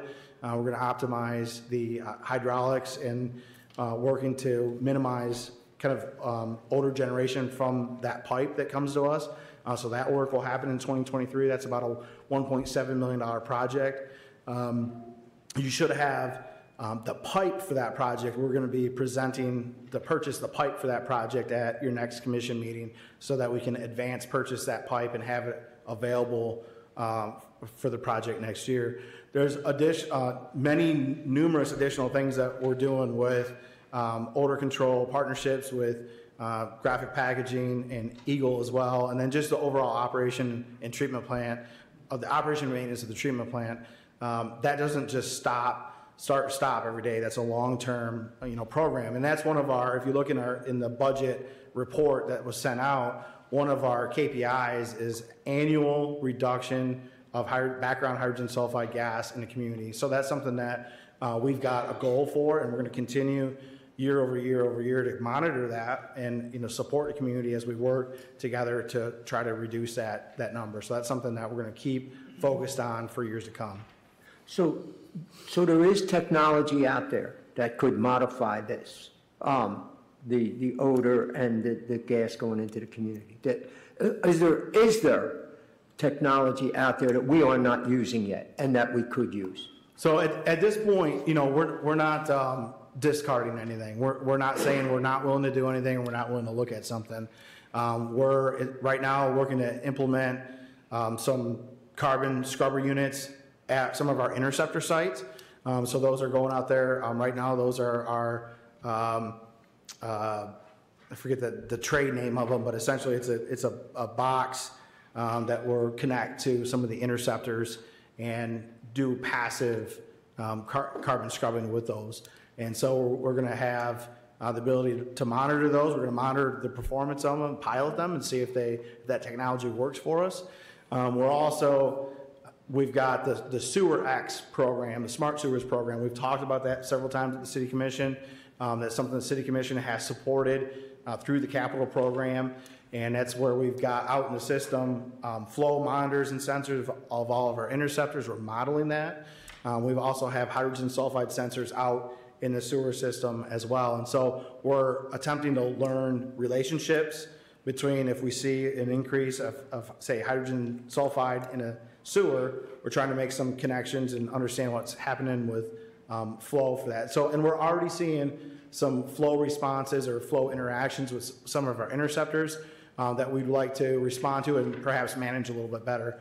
Today, city crews went out to investigate, and they'll be cleaning tomorrow a section of siphon where there's 3 16-inch barrels, 2 of which were plugged, and they're going to be responding and cleaning that. That's in response to the Sewer X program where they're able to monitor things in real time and see how the sewer system's operating. So we're continuing this work. One of the projects that we have essentially divested ourselves from was the proposed biofilter. That's something that we are continued to look at into the future.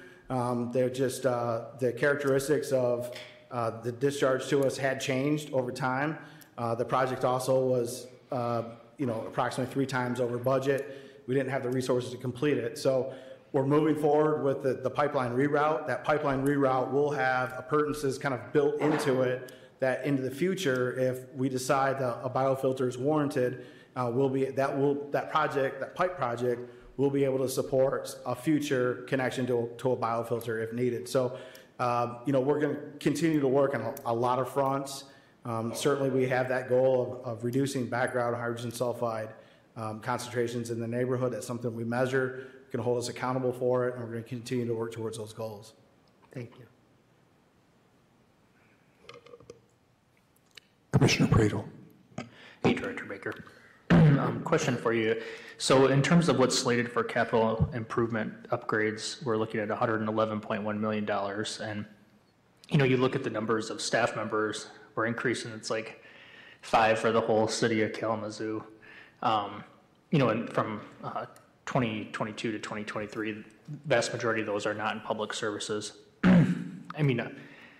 I'm just asking this question because I know most of this work will be contracted out through bidding process to other people who do this work.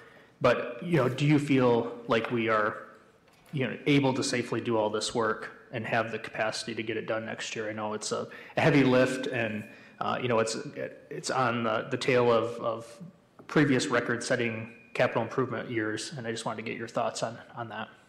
So certainly that's a great question in terms of our, capacity of the workforce and of staff to continue to deliver on not only the capital program, but, overall regulations, level of service requirements, both in water and wastewater, have been profoundly changed over the last few years. So that is something that we take serious. We have and are studying that.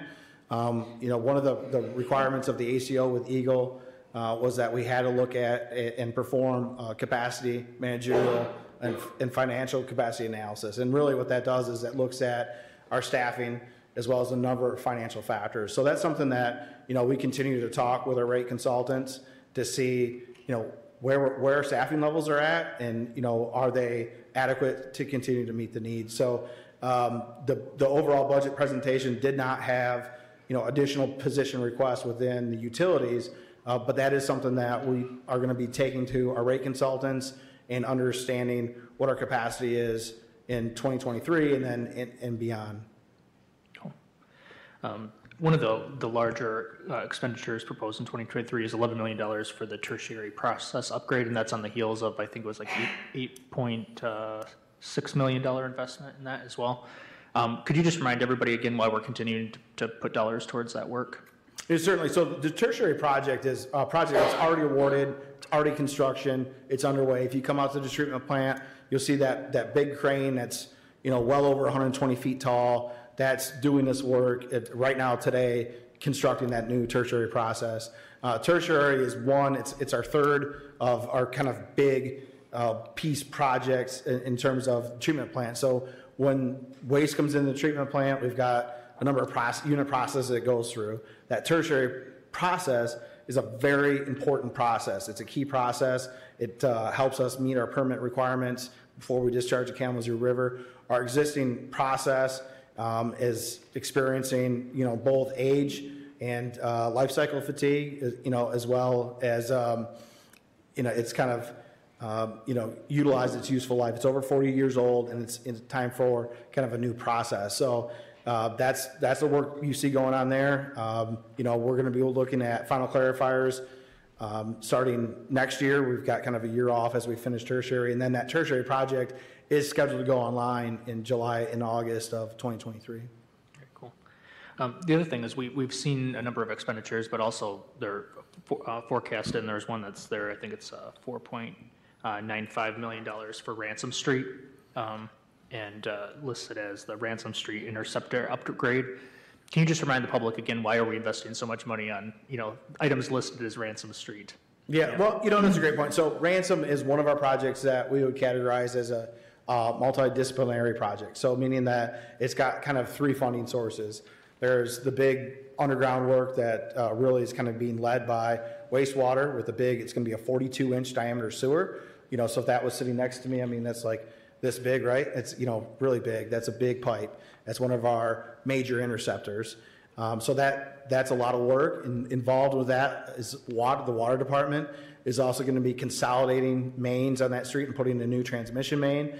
And then at the surface, Our streets, group is partnering with NACD, and as we complete this project, it's going to be kind of built in cross-section under the vision and desires of NACD to support, kind of their vision in future work in that area. So, this is a great example of kind of using the asset management plan approach in that the departments or funding sources, if you will, are communicating within each other to say, we've got to put this big interceptor, down this street. What else can we do? Do you need a new water main? And then as we're done, as we put everything back together, what does the neighborhood want to see here? What is the future vision for this area, for this corridor? And that's where the Northside Cultural Business District and NACD comes in. So if you look, there should be a project line item for ransom in streets, there's a line item in water, and there's a line item in wastewater. So those are all kind of the individual funding sources that are going to go to fund that one big project. And that is going to be, that's a big project. The hole that we've got to dig to get down to that interceptor and lay that pipe some 15 foot deep is going to be, probably the size of the entire roadway. Wow. Yeah, just, it's when you look at the amount we're spending on like Southwest Nidge or White's Road or whatever, you see ransom, and it seems like a large amount, so I thought it'd be helpful to bring that up for the public so they understand why. The other one that just kind of stuck out here, I saw $1.75 million for Millwood water main lining. Can you talk a little bit about that at all? Yeah, so this is a really unique opportunity. And we're glad we've got an opportunity to talk about that. One of the things that I'll just say is that, $60 million in water, and we spent a lot of time at the Utility Policy Committee talking about capital. We still don't have the opportunity to go line by line by line and talk through every single project. So we kind of look for commissioners to, bring out what they want to talk about, and then we'll engage and talk about those projects. So that water main lining project is going to be the first large project scale implementation for us to actually utilize kind of a trenchless technology to really kind of replaces the water main through interior lining. So we wanted to try it out in Millwood. We've had areas that had significant main break and had some pipe fatigue and things like that, but the pipes were strong enough to support an interior lining. So that's going to be something new for us. And then I think the good news is that if that is successful, and sometimes we can't measure success within the project year. We've got to try it out for a few years, and we may not know that for a few years to come. But if that is successful, that could mean that we could achieve, future water main replacement, so to speak, using some trenchless technology, and we're able to then, ideally, if this works out in the future, to do more of these. Now, one thing I will tell you, there's some limitations on where we can apply this technology. There's an ideal distance between service locations. Millwood's kind of spaced out, ideally for that. There's not a lot of additional connections. Millwood's kind of laid out just a pretty simple grid. We've got simple, just residential connections to it. This technology may not be applicable downtown, and it most certainly isn't applicable where we need to upsize main.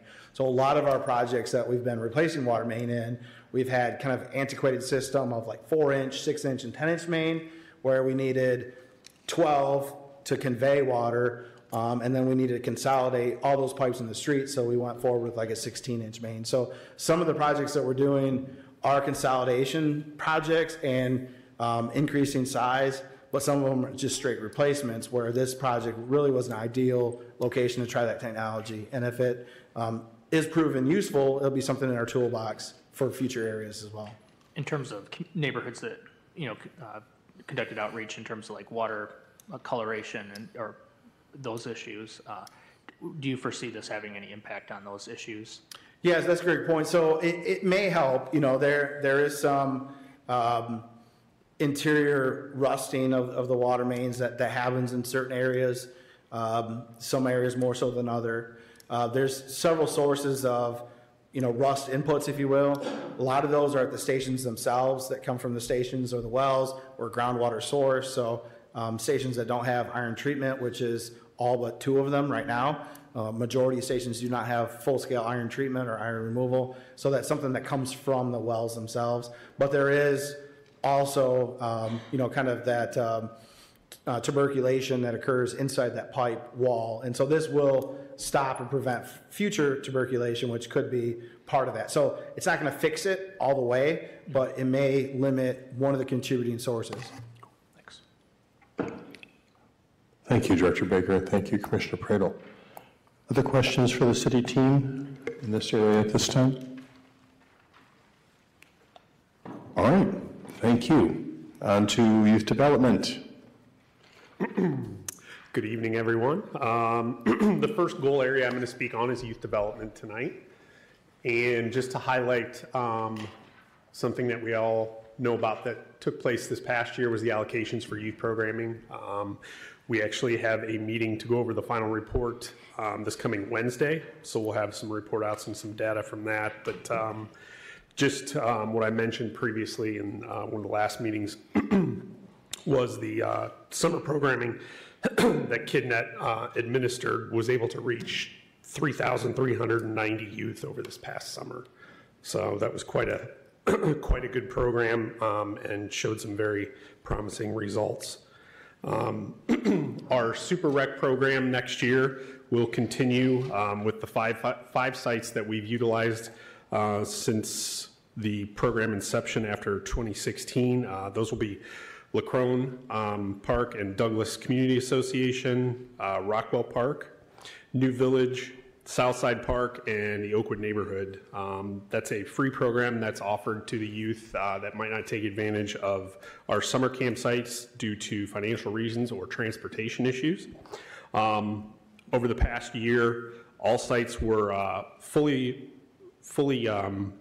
they had full participation each week, and that equated to reaching over 300 unique youth throughout the entire summer from the Super Rec program. All Things Possible will again be taking place, and a couple of the new options that we're going to have this year is there's actually going to be a new entrepreneurship curriculum and partnership that's being developed right now, as well as a continued partnership with Third 90, which we had in the previous few years. We're actually renewing that, and that provides a hands-on biology experience with college professors for all the participants in the All Things Possible program.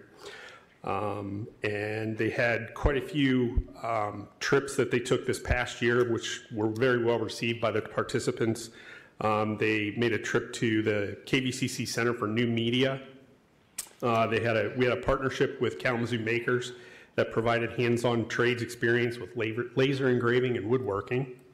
And then there was also a partnership with Charles Rivers Labs for career exploration for the participants. Our Youth Action Council is fully staffed with members.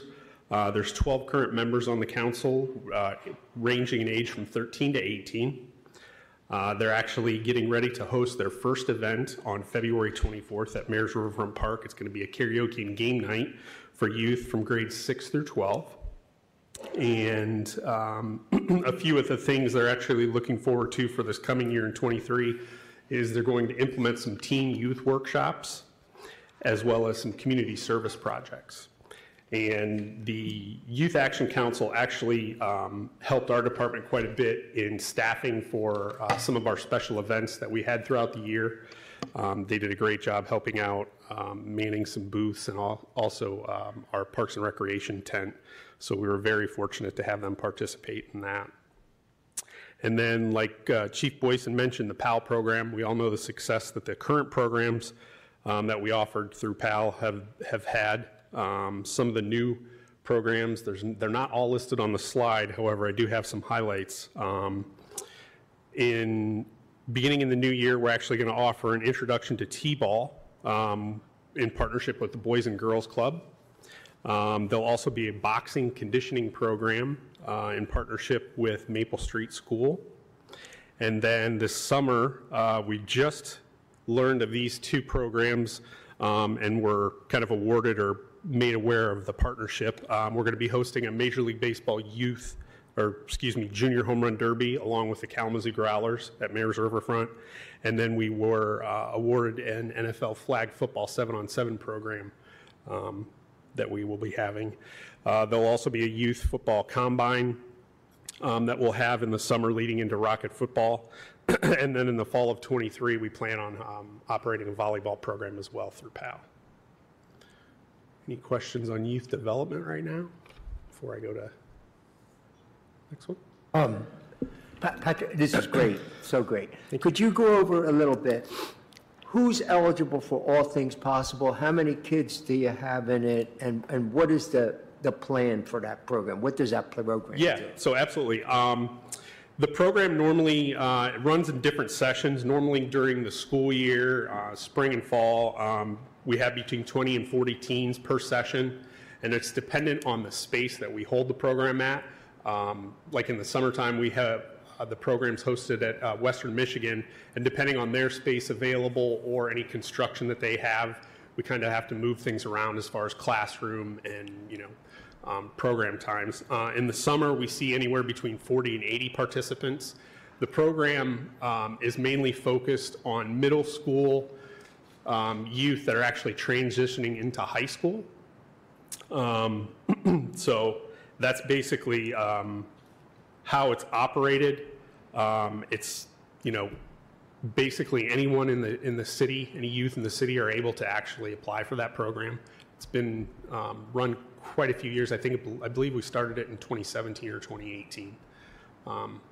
And then part of that program that we also incorporate is if they go through the program, they're able to actually work on having their driver's education paid for by the city as well. Thank you. Mm-hmm. Other questions? Excuse me. All right. Commissioner Decker. Thank you, Mayor. So I had a couple questions. Most of these activities are run when? In the summer and in the spring? It varies, yeah. Super Rec is a summer program that runs alongside of our summer camps that we have at Mayor's, YDC.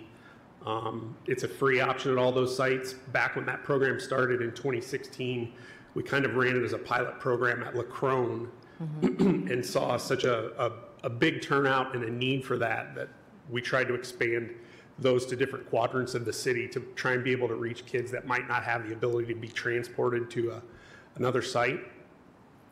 So that runs during the summer. All Things Possible is, I believe, fall and spring, and then there's a summer component to it as well.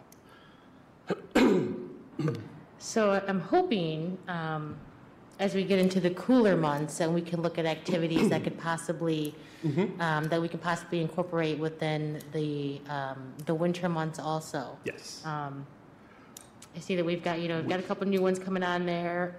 Major League Home Run Derby, NFL football, flag football, the T-ball, and the boxing program, and then now we're hearing about volleyball. So I would charge you to possibly reach out to WMU and see what we can do about ice skating. I mean, that could be something that's different for other individuals. I'm just going to throw in some winter programs out there for you. I will say that, with what you guys have going on, I think the correlation between KDPS and Parks and Recs is really working with our youth, and I like that, and I appreciate that. Just again, something else that also, again, within the winter months, kids are home all day, so maybe you can look into that a little bit and see if we can get a program going on for that. And especially with, Western Michigan University now going to be creating their own neighborhood plan. This is another way for them to also be inclusive and feel included within the city. Yep. So.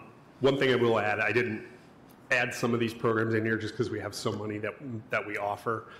In the wintertime, we do have our Swim for Success program that we run at K College. So that operates throughout the wintertime. We also just completed our middle school bowling league that we have. And then our archery league will also start up after the holidays. So I hear that a lot of these things are, especially on February 28th, we've got what's going to be happening at the Mayor's Riverfront. What kind of upgrades do you see right now that the Mayor's Riverfront Park could use that would probably benefit individuals? Right now, based on the size of Mayor's Riverfront, obviously it's a challenge with our summer camps. We have, Mayor's Riverfront is one of the largest summer camps that we have, hosting 40 kids throughout the summertime. So there's that challenge. The Youth Advisory Council has been able to actually utilize mayors to host their meetings, and then this was kind of an event that they had been planning for a little while as far as a kickoff event to see how well it's received. So that's a good question. I would pose to our entire department to kind of bring suggestions. There's a lot of different things that could change, but it's been functional for what we have right now. Okay, and you know, a lot of the places, or a lot of the organizations that use the Mayor's Riverfront Park that aren't run by you, are they charged a fee? Like, say, if an outside, say a school wanted to come in and use that, are they charged a fee for using that facility? For utilizing either the football field, soccer field, they are, or if we do kind of in partnership with the Growlers, depending on the seasons. There have been some high school baseball teams that have utilized the baseball field as well. But yeah, there are fees to rent the fields based on the sport or the occasion. Do you think that if there were upgrades made to that there would be more organizations that might want to reach out to use this field more? I do believe that, yeah. As everyone knows, it's a pretty large monetary commitment to do that. We have looked into that. We have a good operation right now as far as the field, SRC field and the turf. However, it could be, increased if that was to advance or become a turf field as far as rentals and utilization. Thank you. Yep. Commissioner Juarez? For the Rocket Football League, now, was that established as a league of its own and teams were created, or was that like trying to combine other leagues that were in the city already, kind of doing their own thing and kind of collectively, can you explain what happened with that? Absolutely, good question. It was the latter, so it was kind of a combination of some of the existing Rocket football teams that weren't essentially playing under the same kind of umbrella. They were a little bit separated, so what we did was brought all of those into one Kalamazoo league. There were existing teams, and we kept that format through this year. We plan on making some changes to next year. I don't really 100% know exactly what those are going to be yet, but it'll all be a signified Kalamazoo league again. And there was some special event scheduling conflicts that we had initially when the season started. So some of the actual football games had to move to Upjohn Park and Spring Valley, but leading into next year, all the games will be played at Mayor's Riverfront. All of the kids will have equipment. We were actually able to secure both football helmets and shoulder pads from the money that was allocated this past summer. We'll have those in the springtime for all of the children. So all the youth that'll be playing will have brand new equipment that's meets specific safety standards, and we'll keep on top of that as far as refurbishment and everything as well. Yeah, I had a lot of parents just contacting me about being able to play their games. And what I've seen over my time with coaching Rocket football for United, which is Kalamazoo Christian, that the league they play in, most of the public schools have their own league or their own team. Yep. And the public schools host them as home fields, right? And so I think it would be really important kind of to involve KPS in that conversation. Absolutely. Because we have multiple football fields that are underutilized throughout the summer and into, the Rocket football season. Yeah. And I know the scheduling stuff has to work out, but I mean, we got plenty of space. when it comes to being able to play. And we even have opportunities to play on K College's field and Western Michigan's field, or the Broncos, and it just to see that, and they're more than willing, you know, and so I'm really excited about that because football is just a passion, right? Lions, you know, we beat the Vikings just this Sunday, so me and Chief Boyson are actually going to be planning to try to go to the next Bears game. So if you guys want to get in on that, you guys let us know. And you know, Michigan, you know, the Wolverines. I made a bet with what's your name again? Jim Risman. Do you guys know Jim Risman went to Ohio State? And we beat the mess out of them. No, come on. So we have a bet. You'll see next public meeting. He's gonna be wearing some Michigan gear. He's gonna be sick. It's gonna be a bright maize shirt. So, anyways, Rocket football is one of those things that I had an opportunity to just see how kids can grow from that. How much it encourages them to just, you know, I wish Kalamazoo was like a football city. You see that in Texas and in other places, man, and there's so much talent in this city that's so underutilized and so much potential that's wasted. You know, and it breaks my heart because we can have individuals who are youth in this city who could be going to the league, right? And it's no doubt in my mind, I've seen kids just waste their talent, and so more opportunities. We need that. So absolutely. Thank you for that. Thank you, Commissioner Juarez. Commissioner Prater? Good evening. So for the Rocket football, kind of off that conversation as well, I know one of the things that we heard mentioned before was that there were going to be less expenses this year just because of the equipment that can be reused and that sort of thing. So that's a positive thing. Yep. So it's not necessarily like we're investing significantly less. It's just that we had a lot of upfront costs that now we can ride out with a little bit. Correct. Yep. I was just going to mention this, maybe a little bit more of a comment, but the entrepreneurship curriculum. I don't know if we are already connecting with the Hayworth College of Business at Western, but I know they have a really strong leadership program there, and they even have offices downtown now.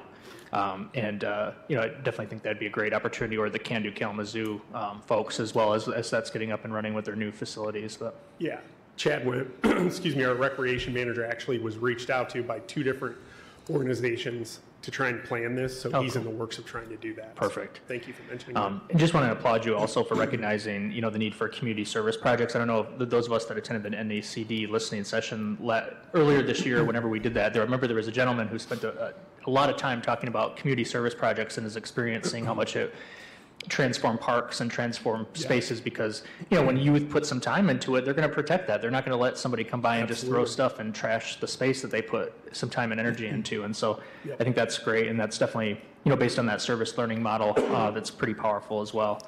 I'm wondering if we're all going to be invited to karaoke night to be participating. I believe so, sure. Oh, perfect.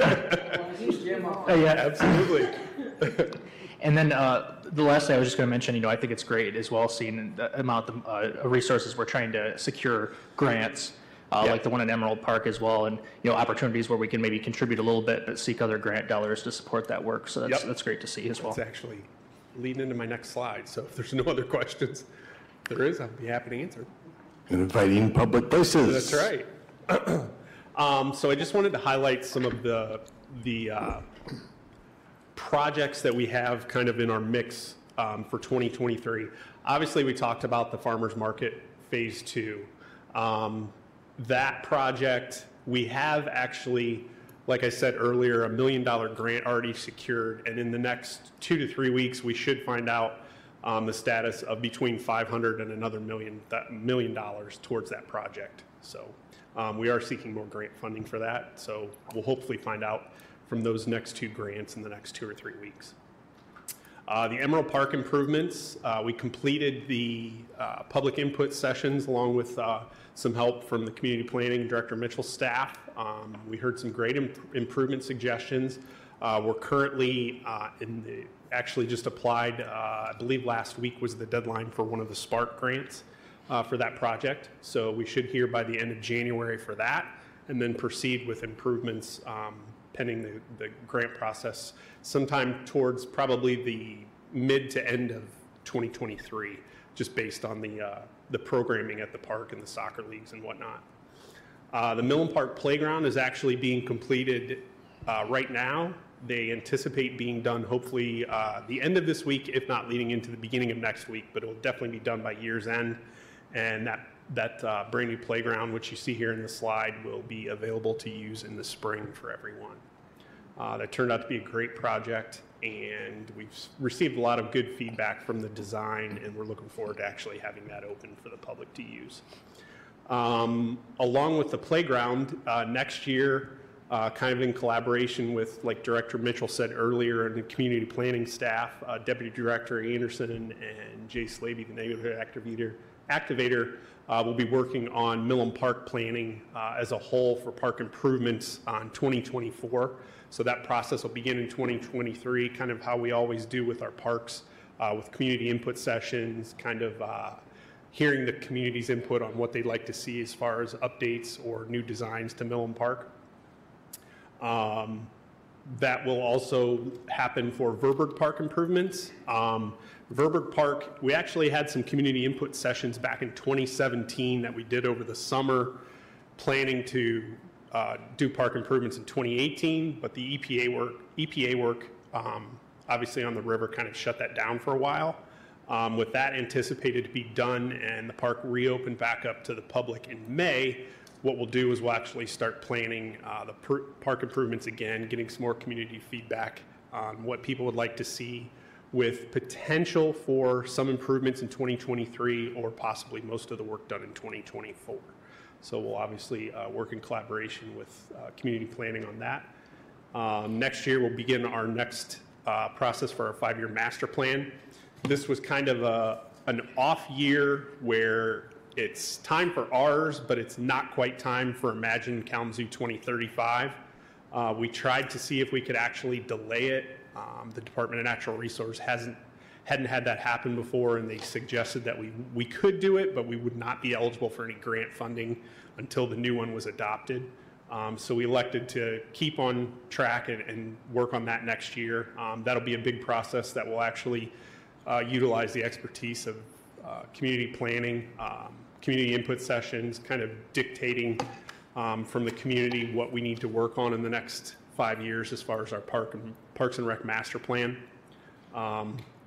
So what we'll kind of do with that is it'll be a lead-in to Imagine Kalamazoo 2035. So some of the input that we use for that will actually transition into the city's plan, but then we'll also be able to take what we get from Imagine Kalamazoo 2035 and kind of incorporate that towards the back end of the plan as well. And then last to highlight is Arcadia Creek Festival Place and the special events. Obviously, we have taken over utilizing Arcadia Creek from a park standpoint. So in 2023, there'll actually be landscaping designated from our department to be utilized there. It'll be on the mowing contract that we have for our parks and green spaces. And then we've taken in the special event process citywide through our department. So it's kind of a seamless transition for that process. So hopefully we'll have a good season at our Creek Festival Place next year as well. Any questions? Thank you so much. Any last questions for our Parks and Rec Director here? Vice Mayor Cooney. The farmer's market thing, Yep. it says phase 2. Yep. You say you have $1 million grant, Yes. and you're expecting... There's $1 million already committed for that phase of the project, and then we have between $500,000 and another $1 million that we'll find out about probably in the next 3 weeks. And then what's the total cost that you need to finish that project? I don't have the exact figure yet. The consultant that's doing the cost estimates, I actually spoke to today, and they were waiting on one number to come in. Hopefully I'll have that, and I can include that in the Friday email, but I'll have it sometime this week regardless. So I don't know the exact number right yet. Okay, thank you. Commissioner Juarez. Yes, the Emerald Park, that's the park that's over there by, behind Consumers Energy? Correct. Okay, so, like, really tucked away behind Consumer Energy, it's in that community. There's a huge, like, strip of that park that's just green grass, and then the portion of the park where it's very, like, I'm interested in is like, because the Hispanic population uses that portion of the park for soccer on Sundays, and Adrian from the Hispanic American Council puts on these events there, and they're so beautiful. But the park itself needs a lot of upgrades, right? And so what are some of the upgrades that you guys are planning to kind of, like parking and like what's... Yeah, so there'll be a parking aspect to it. I don't want to go into it too much in detail because a lot of it is dependent on the Spark grant and if we get that awarded. But let's say that we do, there'll be a parking aspect to the park improvements for the soccer league as well as, you know, the park goers. There'll be improvements to the fields. There's money allocated for that as far as kind of regrading, reseeding. There'll be permanent soccer goals. There'll be a net, not on the I-94 side because of the new walls that are actually going up, but there'll be a net to try and stop the balls from going over the fence towards the businesses. Improvements to the walking path are one of the things that both the community members and kind of the soccer leagues wanted, and then a restroom building as well. Yeah. Commissioner Decker. Kind of speaking of what Commissioner Juarez said, so you're applied for the Spark grant. How much did you apply for? I believe it was $815,000. And the $815,000 would take care of all of the updates? Yes. That you would need for this particular area? Correct. Thank you. Mm-hmm. Commissioner Juarez. How about lighting? So that's a good question. It was talked about. The reason that we didn't pursue lighting is because the soccer league said they didn't really need that as a factor to continue the programs. And it's kind of a hard issue along with the neighborhood being so close. There is opportunity to do that now with the way LEDs can focus their beams, but we didn't really pursue that because the soccer league didn't really make that kind of a need in their list. But we did talk about that. Other questions for the director? Hello. So the farmer's market phase 2, you said you already had $1 million committed. Who, if you can tell us, is that coming from? Who or where or what organization? That was a grant that was received, I believe, right when the project started from Irving S. Gilmore.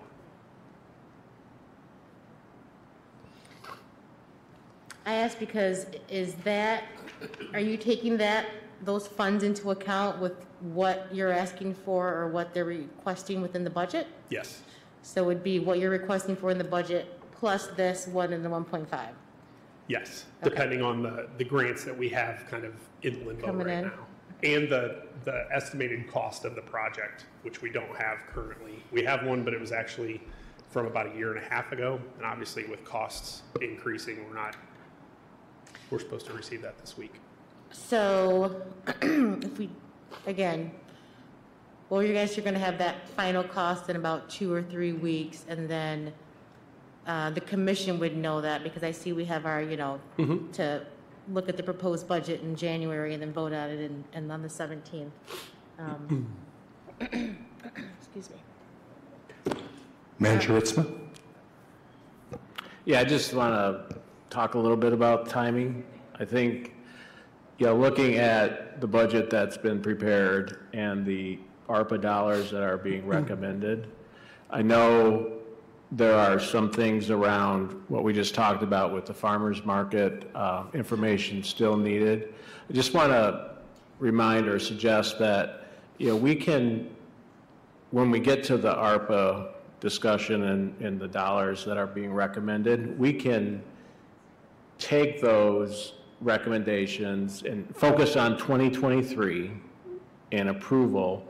And if things, change or want to be changed, we can always come back like we did this past year with a mid-year adjustment to that. So I just don't want the sense that you're kind of being hurried in this discussion, especially with some information that we're yet waiting for. So just keep that in mind too, that if there are some ideas you have that you want to have time to really process with each other, we can make an opportunity for that discussion even after the budget's adopted. Thank you, Manager Rissman. Any other questions for Director while he's here? Vice Mayor Cooney. Could you repeat for me? Sure. What your vision is that would happen at that market development? Yeah, absolutely. So the concept behind the design of the building was to not only be utilized during market events, but to be a space that the community could utilize as far as hosting an event or a neighborhood gathering. But then also one of the main concepts behind that building would be the new Youth Development Center home.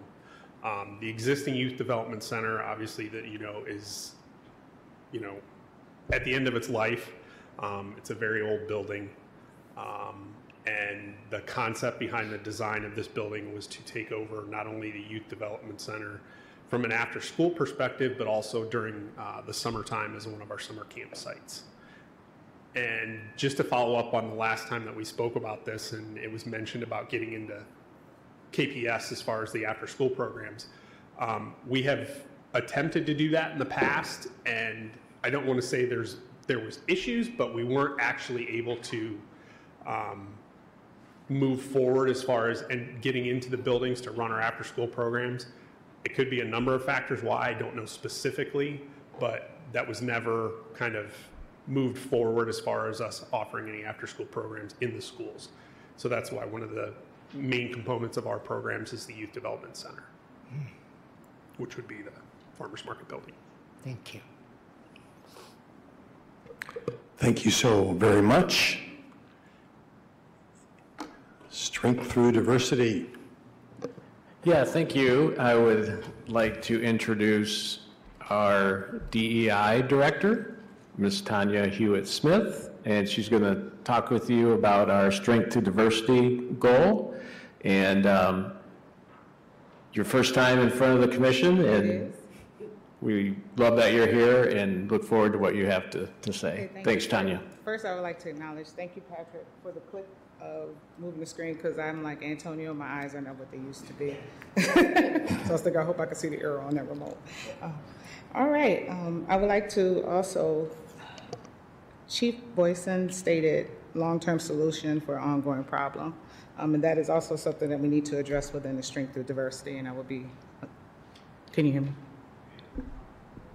You talk more to mic, okay. I will touch base on Strength Through Diversity tonight.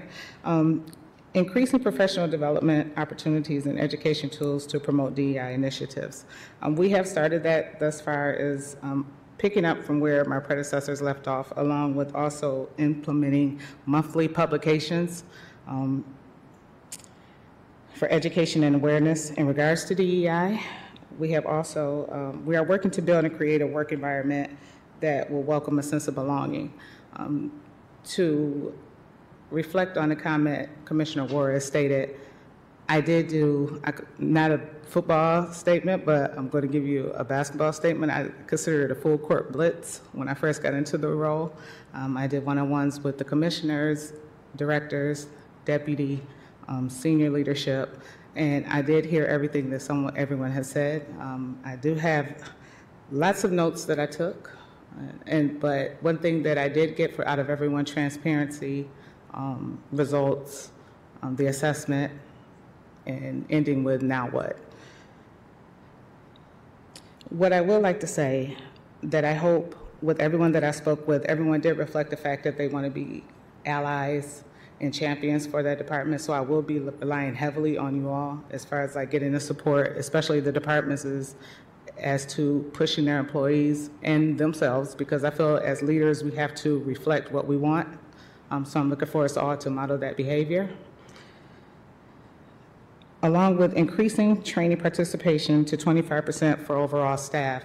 In doing so, we are currently in the final stages of making arrangements to the first quarter of the year with the LGBTQ plus community, along with the Disability Network, which would be Diversity Through Disability that we will be also implementing, as well as working with the Michigan Department of Council to build a cabinet discussion for leadership of how to lead in diversity. Along with the 25% overall that I'm looking to increase, I do not only want to just provide trainings, I want the majority of us and our staff to have certifications to back that up, to show that we can put in the work. Collaborating with staff to improve talent acquisition and retainment. I'm sorry, I did myself an injustice in trying to save paper, so the print is a little small. Collaborate with staff to improve talent acquisition and retainment. Currently, I am doing one-on-one meetings with HR. We have started ASAP, I'm sorry, as soon as I got into the role in September. We have added diversity questions to all interview questions for our staff, for our departments when they conduct interviews. We are working on policies and procedures to change and increase what we're trying to show and reflect for our DEI initiative. And another one also here. Well, I will come back to that. As you know, you guys, prior to me getting in this role, we implemented the Moral Courage College program, which is diversity without divide, which has a high emphasis on communication, unifying and bringing the human element to our organization. That date has already been set. You will receive publication immediately after the new year, but you can mark it in your calendars now. It will be a 4-week college between February 15th and March 8th. My assistant, which is our DEI coordinator, Law Talangi, has met with, last week she met with, sent out an invitation and met with the directors and their deputies as far as input, championship, buying in. We are going to have a follow-up meeting this week to grab those that we did not have that conversation with, because we are pushing to where we're going to provide for them a number of slots for their department, run a raffle, and once they present us the names, we will let them know, because we have a limited number of slots, but we are going to inform them of what's available for the departments at that time. And basically, that's what I have thus far. I'm sure you have questions. Questions? Commissioner Hess? Director Hewitt-Smith, thank you for being here and welcome. Thank you. When we were speaking, we talked about your initiatives through your office and HR being for city employees. However, the work that we're doing here includes all city. Mm-hmm. So this is a heavy lift. Mm-hmm. And yes, you can count on us to step up when we need to do this for our community. Mm-hmm. This is probably a #1 priority for most of us. And so we appreciate you saying yes to the DEI director and for being here for us and with us. Mm-hmm. So whatever you need, let us know. Thanks, Commissioner Hess. Commissioner Pradel. I was just going to share a note. Last Friday, I was, once a month, I do this little lunch thing with a bunch of other executive directors to get together and just share ideas and whatnot. And one of the executive directors I was sitting across from said that she and her team had done a number of, I think, the 2.5-day race trainings. And she was actually part of the current one that was, I think, ending on Friday or something. And she said she thought her team was surprised because it was the first time in a while that she'd attended one of those 2.5-day trainings where a senior member of city staff wasn't a part of it. Mm. And so I was pleased to hear that she had been seeing city staff being a part of it. I hope we keep our foot on the gas and continue to represent and be there and being a part of that growth opportunities. So I just wanted to share that with you, that there was that observation from somebody outside in the community that they had been seeing people from the city of Kalamazoo, and that was just kind of notable in her head. So I was pleased to hear that. In terms of just overall professional development, I was just kind of curious to get your thoughts in terms of, budget-wise. Do you have a sense about how, whether that's going to be adequate enough to do that work in the coming year to make that possible, to provide the professional development people want to partake in, or the people who still have yet to be a part of it, if there'll be enough there to do that? To be honest with you, Commissioner Pradel, I do not want to assume to tell you yes or no. Sure. Right now, we are digging really, we have dug really deep on what is needed, what's going to be appealing to our staff and along to the community. Yeah. I do know that what I have run into, you can reach out for resources that a lot of programs have been basically catered to the private sector. On the Southwest Michigan side of Michigan, on Southwest Michigan side, we have a long way to go. So I've been working with the Southeast side of Michigan to get a lot of their resources and feedback on, like I said, it's not just a bright and shining thing, it's what is going to be impactful for our organization, what are people going to take away? Because when they take it out of, and to say what you said, Commissioner Hess, I am, as you stated, I did mention City of Kalamazoo, but I have not thought about the community in which we serve.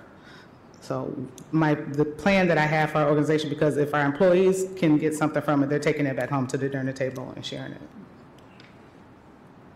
it. Other questions for the director? Thanks again. Appreciate it very much. Yes. All right. Our next presenter is going to present on good governance, and this is our IT director, or CIO, Tim DuBois. Tim? Yes. Good evening, Mayor, Vice Mayor, Commissioners. Good governance tends to be focused on internal operations and support and enablement of all of the great projects that you've been hearing about. So our projects may not be as exciting or attention-grabbing, but nonetheless, they remain vital and critically important for us to do the work that we do as a city. So the first highlight is cybersecurity enhancements. Cybersecurity being a top news item and probably forever will be.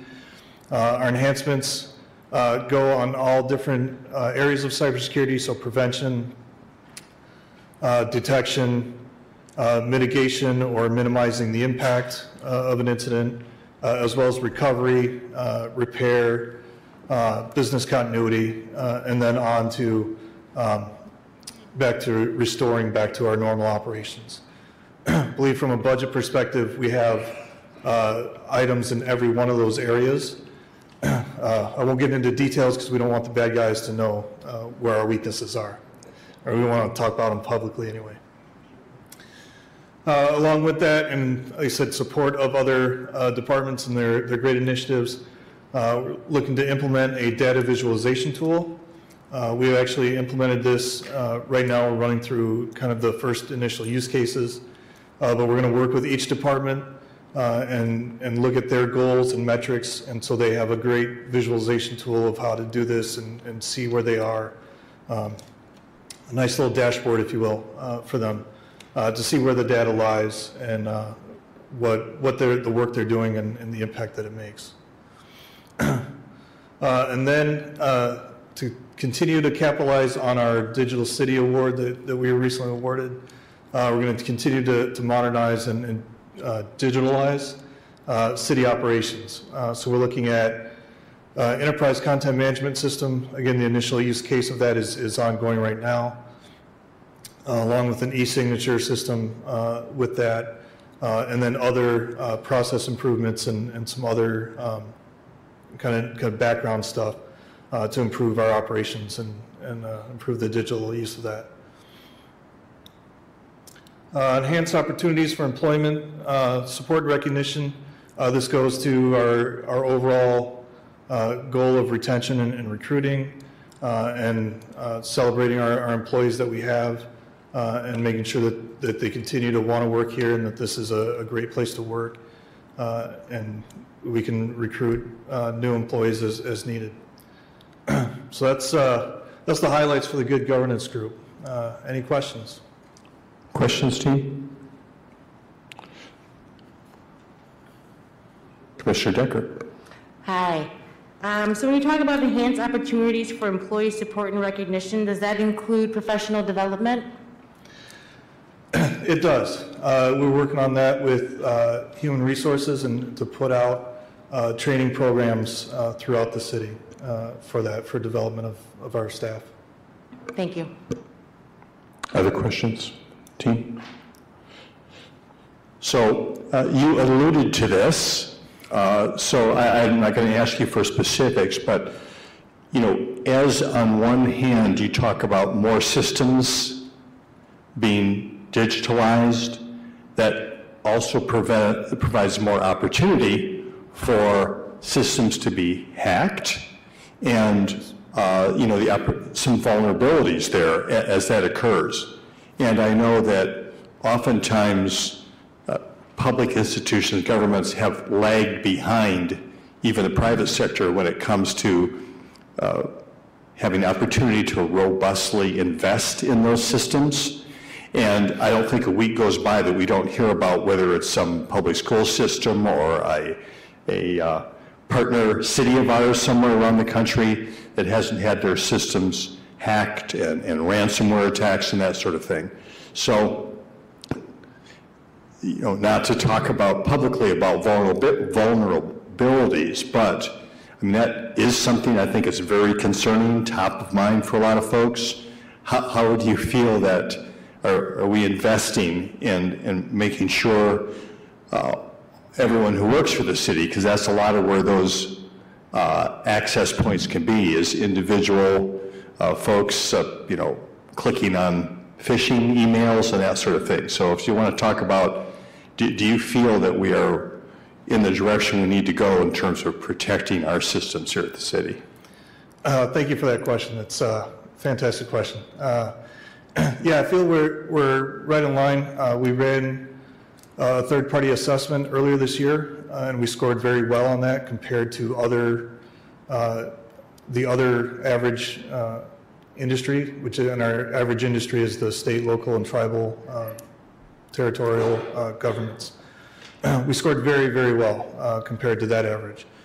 So I believe that we are on the right track. Some of the enhancements that we're looking at for this year will include that and expand that onto our mobile devices and out to the mobile workforce, as you mentioned. Thank you, appreciate it. Any other questions? All right, thank you very much, appreciate your work. Next, we're going to shift to the Foundation for Excellence, and we've got our new Executive Director of the Foundation for Excellence here, Steve Brown, and he's going to walk through some slides on the FFE and the proposed budget for 2023. Steve? Thank you, City Manager Ritzmore. Good evening, Mayor Anderson, Vice Mayor, Commissioners. I'll be very brief. I realize that we're coming up on a hard stop at 8 and we still have some slides to go. So quick recap, the Foundation for Excellence is here to help make it possible for all of us, all of you, to have the lives that you want for yourselves and your families in the city of Kalamazoo. We've been around since 2017, and you can see in that time we've invested $150 million in the well-being and growth of the city of Kalamazoo. About $70 million of that has been for tax relief to all payers of tax in the city. About $50 million has been for aspirational projects, and about $20 million has been to stabilize the city's budget to make sure that our programs can continue to be delivered with excellence and grow each year. This slide shows briefly how the foundation works. Very, very simple concept. The citizens and residents of Kalamazoo, stakeholders who are engaged, create the plans that guide the city's work. All donations can be given simultaneously to the foundation's endowment. That endowment provides grants to the city that help fund the work from the Imagine Kalamazoo plans. So this graphic we include in the newsletter, which will be released shortly in a few weeks here and sent to every occupied residence in the city. We have plenty of copies for you all to give out to anyone you'd like to. We try to give them out at every opportunity so that people can see the programs and projects that the FFE funds and what really sets Kalamazoo apart as an aspirational and growing community. So we've got two shots here from the newsletter that also make reference back to our online data. So when we do the work of the Foundation for Excellence, we like to be consistent, and we like to just make sure that people have transparent resources available online. So you'll see here a map that summarizes some of the most major investments in neighborhoods. So you'll see not all neighborhoods are covered, but the neighborhoods in dark blue have received the most net investment, and that is net of both tax savings and aspirational investments from 2017 to 2022. So this map will be in the newsletter, which is being sent out in just a couple weeks. And this map mimics the online data dashboard that people can access through the city's website, through the foundation's website, on the city's website, from any internet-capable device to click and interact with neighborhoods and see where the money's been invested. We'll be updating this with all of 2022's numbers over December so that it's up to date when we hit the new year. Also on our website and also in the newsletter is a 2017 to 2022 breakdown of investments by goal area. So you'll see that these are Imagine Kalamazoo goals or aggregates of goals, just to save time and space and attention here. So you can see the most significant investments have been in economic vitality, in our neighborhoods, and in youth development. This is a list of the proposed 2023 activities of the city that would be funded by the Foundation for Excellence. I'm happy to answer any questions about this or that you have in general about FFE or programs at this time. Directors have, I think for the most part, gone into detail about these, so I'll only touch on ones that you'd like to ask questions about. And this is my final slide, so I'm happy to answer any questions you have. Questions for Director Brown?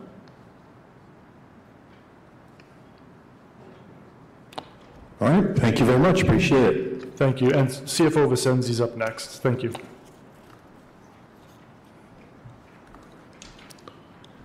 All right, good evening. I'm going to be quick as well. I'm going to kind of go over our ARPA plan again. You guys have seen this about 2 weeks ago. We discussed it a little bit last week, and the directors tonight have touched on a majority, if not all, of this plan throughout their presentations. So just kind of quickly getting us through here. Here we have about, projected total of $1.25 million for economic development in the city in 2023, mostly utilized in our business development fund programs.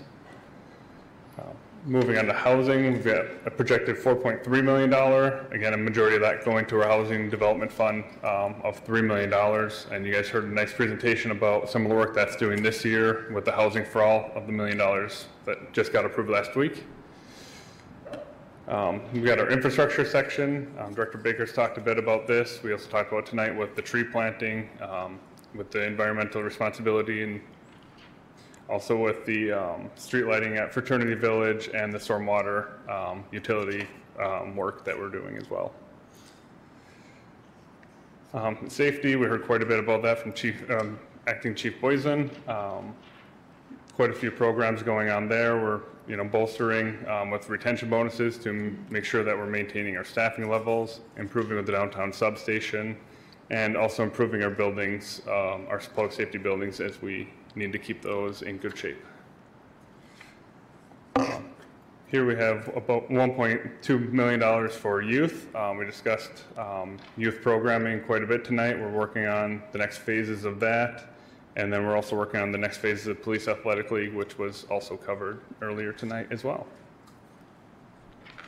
Revenue replacement, we've discussed this based on the federal formulas for revenue that was lost as a direct result of COVID, and that's going towards our streets funds. Again, lost funding due to reduction in gas usage, which reduces gas taxes, and lost in our parking fund, which with no one driving, no one coming to downtown, they lost a significant amount back in 2021, and that's what we're replacing here in 2023 based on that federal formula. We have a bit for good governance, including, community engagement, election equipment, and then the cost to administer and run all of these programs and to do what the state needs to do to plan them out and then run them as well. And that's based off of the federal de minimis 10% of the total programs proposed, and we just smooth that out over the next 4 years. And then finally, we have our multiple here where we talked about the farmers market multiple use building. Director McVeary is working on final numbers for that, but a portion of that, being requested to be funded by ARPA here, with other portions through bond funding and private donations.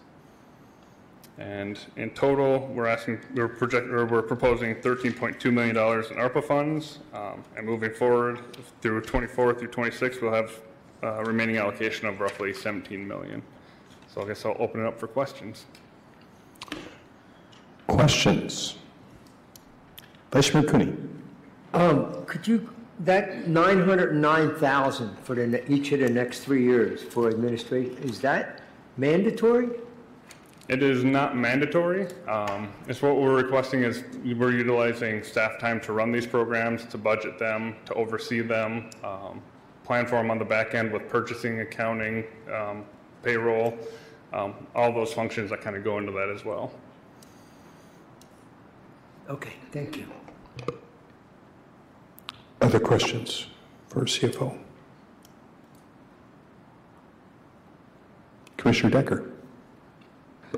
Hello. I'm kind of going to piggyback off what Commissioner Cooney just said and what you just responded to as this is allocating staff time.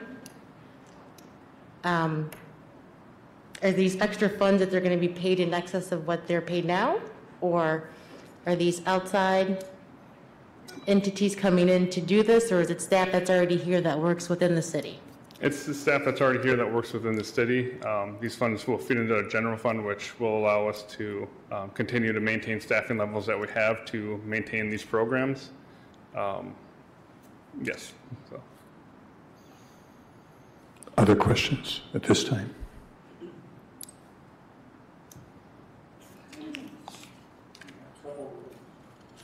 Oh, yeah, Commissioner Hoffman. Thank you. I do have a question in reference to the lost revenue replacement for parking fund. I see that trending up for the next. Could you speak to that a little bit? Sure. And so I guess, kind of touching on that, that number may or will change as we perform that formula moving forward. So the federal formula starts in 2019 as your base year, and then projects a 5.3% increase in revenue from 2019 to 2020, and then every year thereafter. So you start with, your last year before COVID, increasing by 5.3%. And we're kind of looking at the parking system where it is, where it's been. We don't anticipate it at the moment to maintain that 5.3%.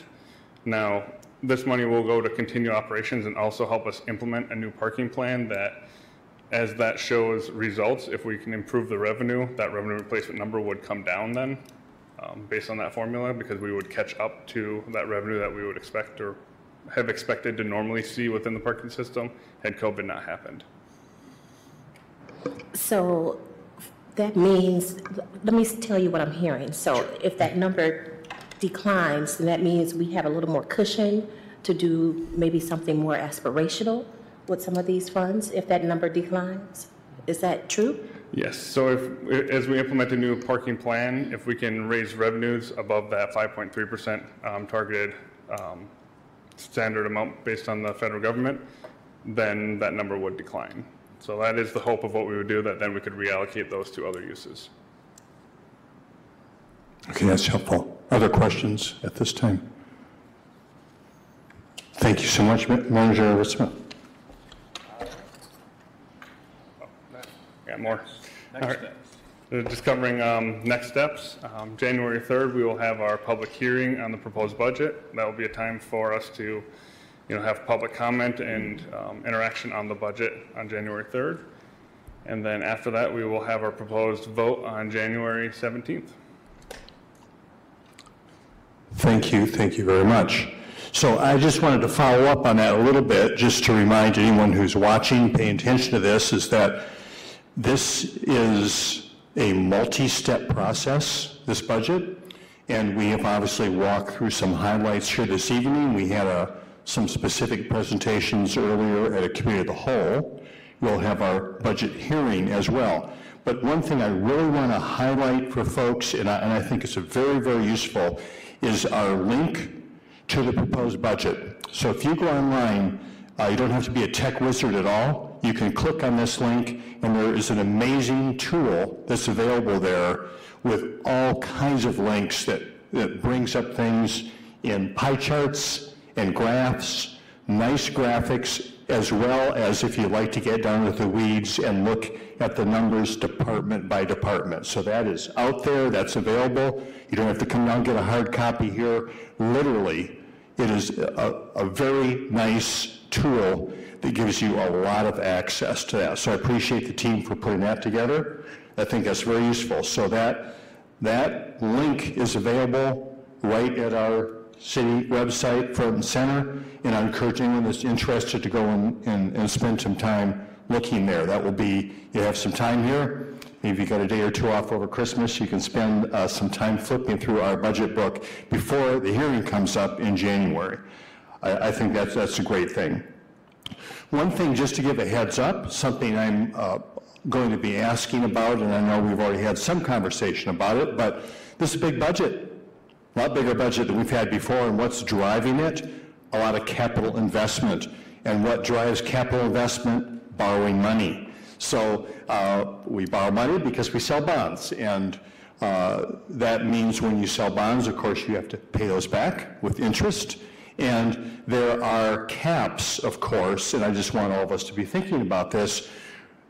The amount of borrowing that is capped by statute relative to a value of our state equalized value, which includes several components to it. But there is a hard limitation number in terms of how much borrowing is acceptable related to our derived SEV, I guess I'll call it that, which starts with our base SEV and adds some other components to it. So in the gross look at it, it would look that we might be getting close to that number, although about half of our borrowing is what's called exempt borrowing. So I'm just going to want to talk about that not this evening, but as we look forward, a lot of the borrowing that we're talking about here when we're looking at our budget is obviously happening in our enterprise funds, our water and our wastewater. And you know, the great thing about that is that that means we're literally investing in ourselves. This is infrastructure we're working on that is going to be there for decades to come. Really, really important work. And I guess just the last thing I want to say about just our budget session tonight is that it's a big, big thing to get your head wrapped around, but in behind all these millions of dollars is a lot of work that the city team has done over the course of this last year, pulling this forward.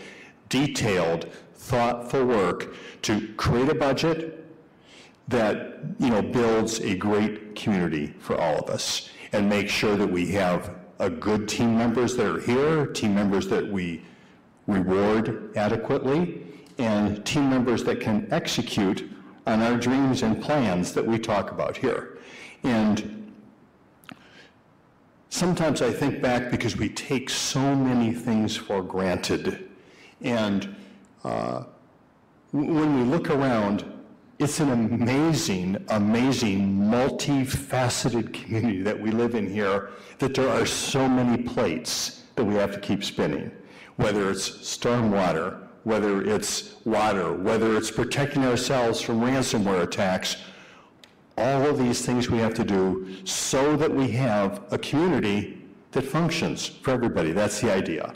And I know we talk a bit also about, specifically, what work we might be doing DEI side of things, but that work is also infused in everything that we do. And as we were discussing our budget for on the water side at the Utility Policy Committee earlier, actually last week, I noted that through 27, which I think we have it projected here, we are going to be spending $100 million on replacing lead pipes, getting rid of lead, and I'm thinking we're hoping to be more or less done with it by the end of 27, maybe 28, correct me if I'm wrong, Baker, but that is equity work. That's $100 million worth of equity work, and that we are committed to making sure that just because you happen to live in an older part of town where there might be lead service lines, you are not going to suffer a less healthy water because of that. Those are things that we are making sure are getting done. And that's a huge, huge investment in that work, that $100 million. So I'm very appreciative of that. And I know you want to wrap this up section here, but looking forward to the hearing and further work here. Manager Ritzman. Yeah, thank you. I did overlook, and we've had questions and discussion throughout the presentation, but if there are any discussions you would like to have now, just kind of closing things up, definitely open to that as well. Anything for this evening?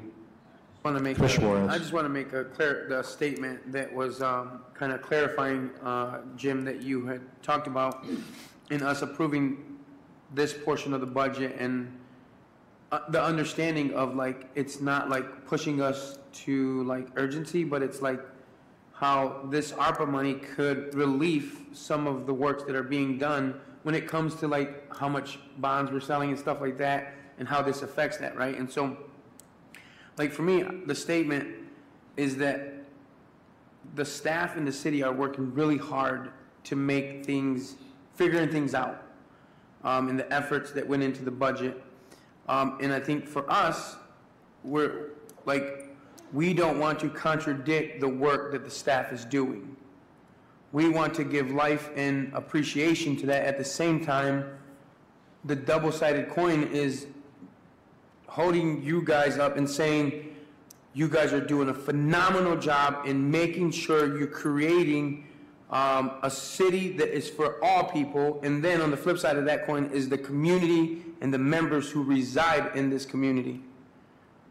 And so for us as commissioners, when we look at something so complex as this, and when it comes to money, we have to be super mindful of how to balance that, right? Because what I don't want to happen is the staff feel ostracized and like, dang, we did all this work and you guys just didn't approve it, and it's not that. It's to make sure, as we're trying to see how to move Kalamazoo forward together, that we understand we're doing this together, right? And so 2024 comes around and we say, maybe we want to amend some of this and we want to use some money for this. It's not to make, I want staff to know, it's not to spite or to say, well, we don't believe in what you guys are doing, but because you guys are so innovative and we trust, like for me, I've learned how to trust Director Baker and Laura and Jeff and all you guys. I've learned how to trust you guys, and I also want you guys to understand that we appreciate that, but to carry the burden of seeing a community being taken care of is super important. And so as we discuss and deliberate how this happens, and maybe we may make some amendments in 2024 or 2025, and like I always appreciate when Director Baker says, we found money here, or Patrick says, we found money here. Like that is like awesome. That is super freaking awesome to me, that they can go and find this kind of money to do these things. At the same time, how do we care for them and say, all right, the work you're doing is super important, and then the community too, right? And so I just wanted to make that statement because I know that a lot of times we're up here with our thoughts and we say things, and I just want you guys to know that we do deeply appreciate the work you guys are doing. And we have to articulate that in a way where the community understands that. Because I took a trip to the water with Director Baker, and I took my daughter with me. And she was looking at the complex systems of water, the wells and how much it pumps and how, like, and she's like, all this just to take a shower and drink some water? I'm like, yes, all this for that, right? And I'm like, but we have an obligation to say, all right, the next generation. I always tell people, what I do today is not for today. Oh, even though it impacts today, it's for 50 years down the line. I'm thinking about generations. When I do this work, so you guys know, when I do this work and when I think about the things I think about, it's for the 50, 100 years down the line. People will know, man, they did something great. And so to my colleagues, I appreciate the work you guys do because it's hard. People don't know the things that go through our minds up here. The community has so much things to say about us. And I was thinking to myself earlier when I was coming to this meeting, I was like, how stupid you are, Esther, to get up there and just be a target for people. But that's okay. I'll be a target for people. At the same time, I'm going to be a change for my community, right? And so I applaud you guys. Jim, attorney, colleagues, like, this is not easy work. This is not for the faint. This is because you're chosen. And I appreciate you guys. Thank you, Commissioner. Any other questions about Manager Ritzman? Anything else at this point? Commissioner Praedel. Sure. I just wrote a note to thank the budget team. There's some members of the budget team who work particularly hard, leading up through the Thanksgiving holiday, right up to the December launch, and then continuation as this work continues to happen. So Steve, want to make sure to thank you for all your work, but also Stephanie, and I feel like I'm saying her last name wrong, but Radant, is that right? Say it again. Radant. Melissa Fuller, Jennifer Clark, please, thank you for all your work in bringing all this here. I mean, when you put it into perspective, when you see that on the website and all the different places you can click through and just like the attention to detail that's required to make sure that every one of those links connects to every single item line and they all add up and it all works for us when we launch this $300 million budget. It is truly incredible. And so thank you to you and your team for all the work that you're doing, but also to Director Steve Brown as well for his work with that portion of the FFE coming in, and then Carrie Lynn Williams as well, because I know that's an important part from the grant making side of things for the budget as well, but wanted to make sure to give those individuals a shout out. So thanks. Other thoughts or comments at this time? Commissioner Hess? I have a thought. Yes, what they said, and again, gratitude to all who have taken the time to actually, if you've watched this, thank you for watching this and being together with us. We're talking about $300 million like it's just $300 million, it's just $300 million. It's huge, and it's spent on behalf of the people of Kalamazoo. One thing that we didn't approve and can't approve here on this dais is priceless. Those things are hearts and minds. We can't put a price on the hearts and minds of the people of Kalamazoo. Patience. There's no price for patience. There's no cost. It just has to happen. Kindness. What price can you put on kindness? Equity. We can put equity into place and programs into place, but until our hearts and minds change, we don't get there. Dealing with change is hard, and it's priceless. And it takes people stepping up to the plate and saying, yes, this is something that we desire for our city, and we have to deal with the change that comes along with that. Trust, as Commissioner Juarez said, is priceless. Trust. We trust city staff, directors, and departments with our lives. Thank you. We trust city manager's office, trust city attorney's office, trust the city clerk's office. Thank you. And then collaboration is priceless. So many of our directors stepped up today and said how we're working across boundaries with people. And that doesn't have a cost.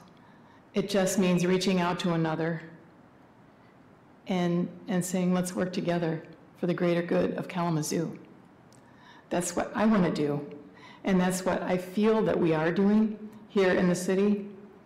And we have $300 million with which to do it.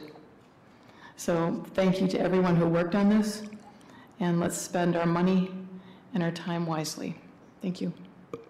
Thank you, Commissioner Hess. Next on the agenda is a closed session. We will not be coming back into a public session after our closed session, so I will need a motion to go into closed session. So move. Motion made by Commissioner Juarez. Support. Supported by Commissioner Praedel.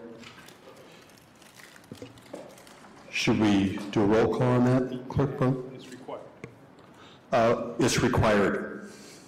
Okay. Commissioner Hess. Yes. Commissioner Hoffman. Yes. Commissioner Juarez. Yes. Commissioner Pradel. Yes. Vice Mayor Cooney. Yes. Mayor Anderson. Yes. Commissioner Decker. Thank you very much. The motion to go into closed session passes. Our special session for budget review is now adjourned. Thank you for your attendance.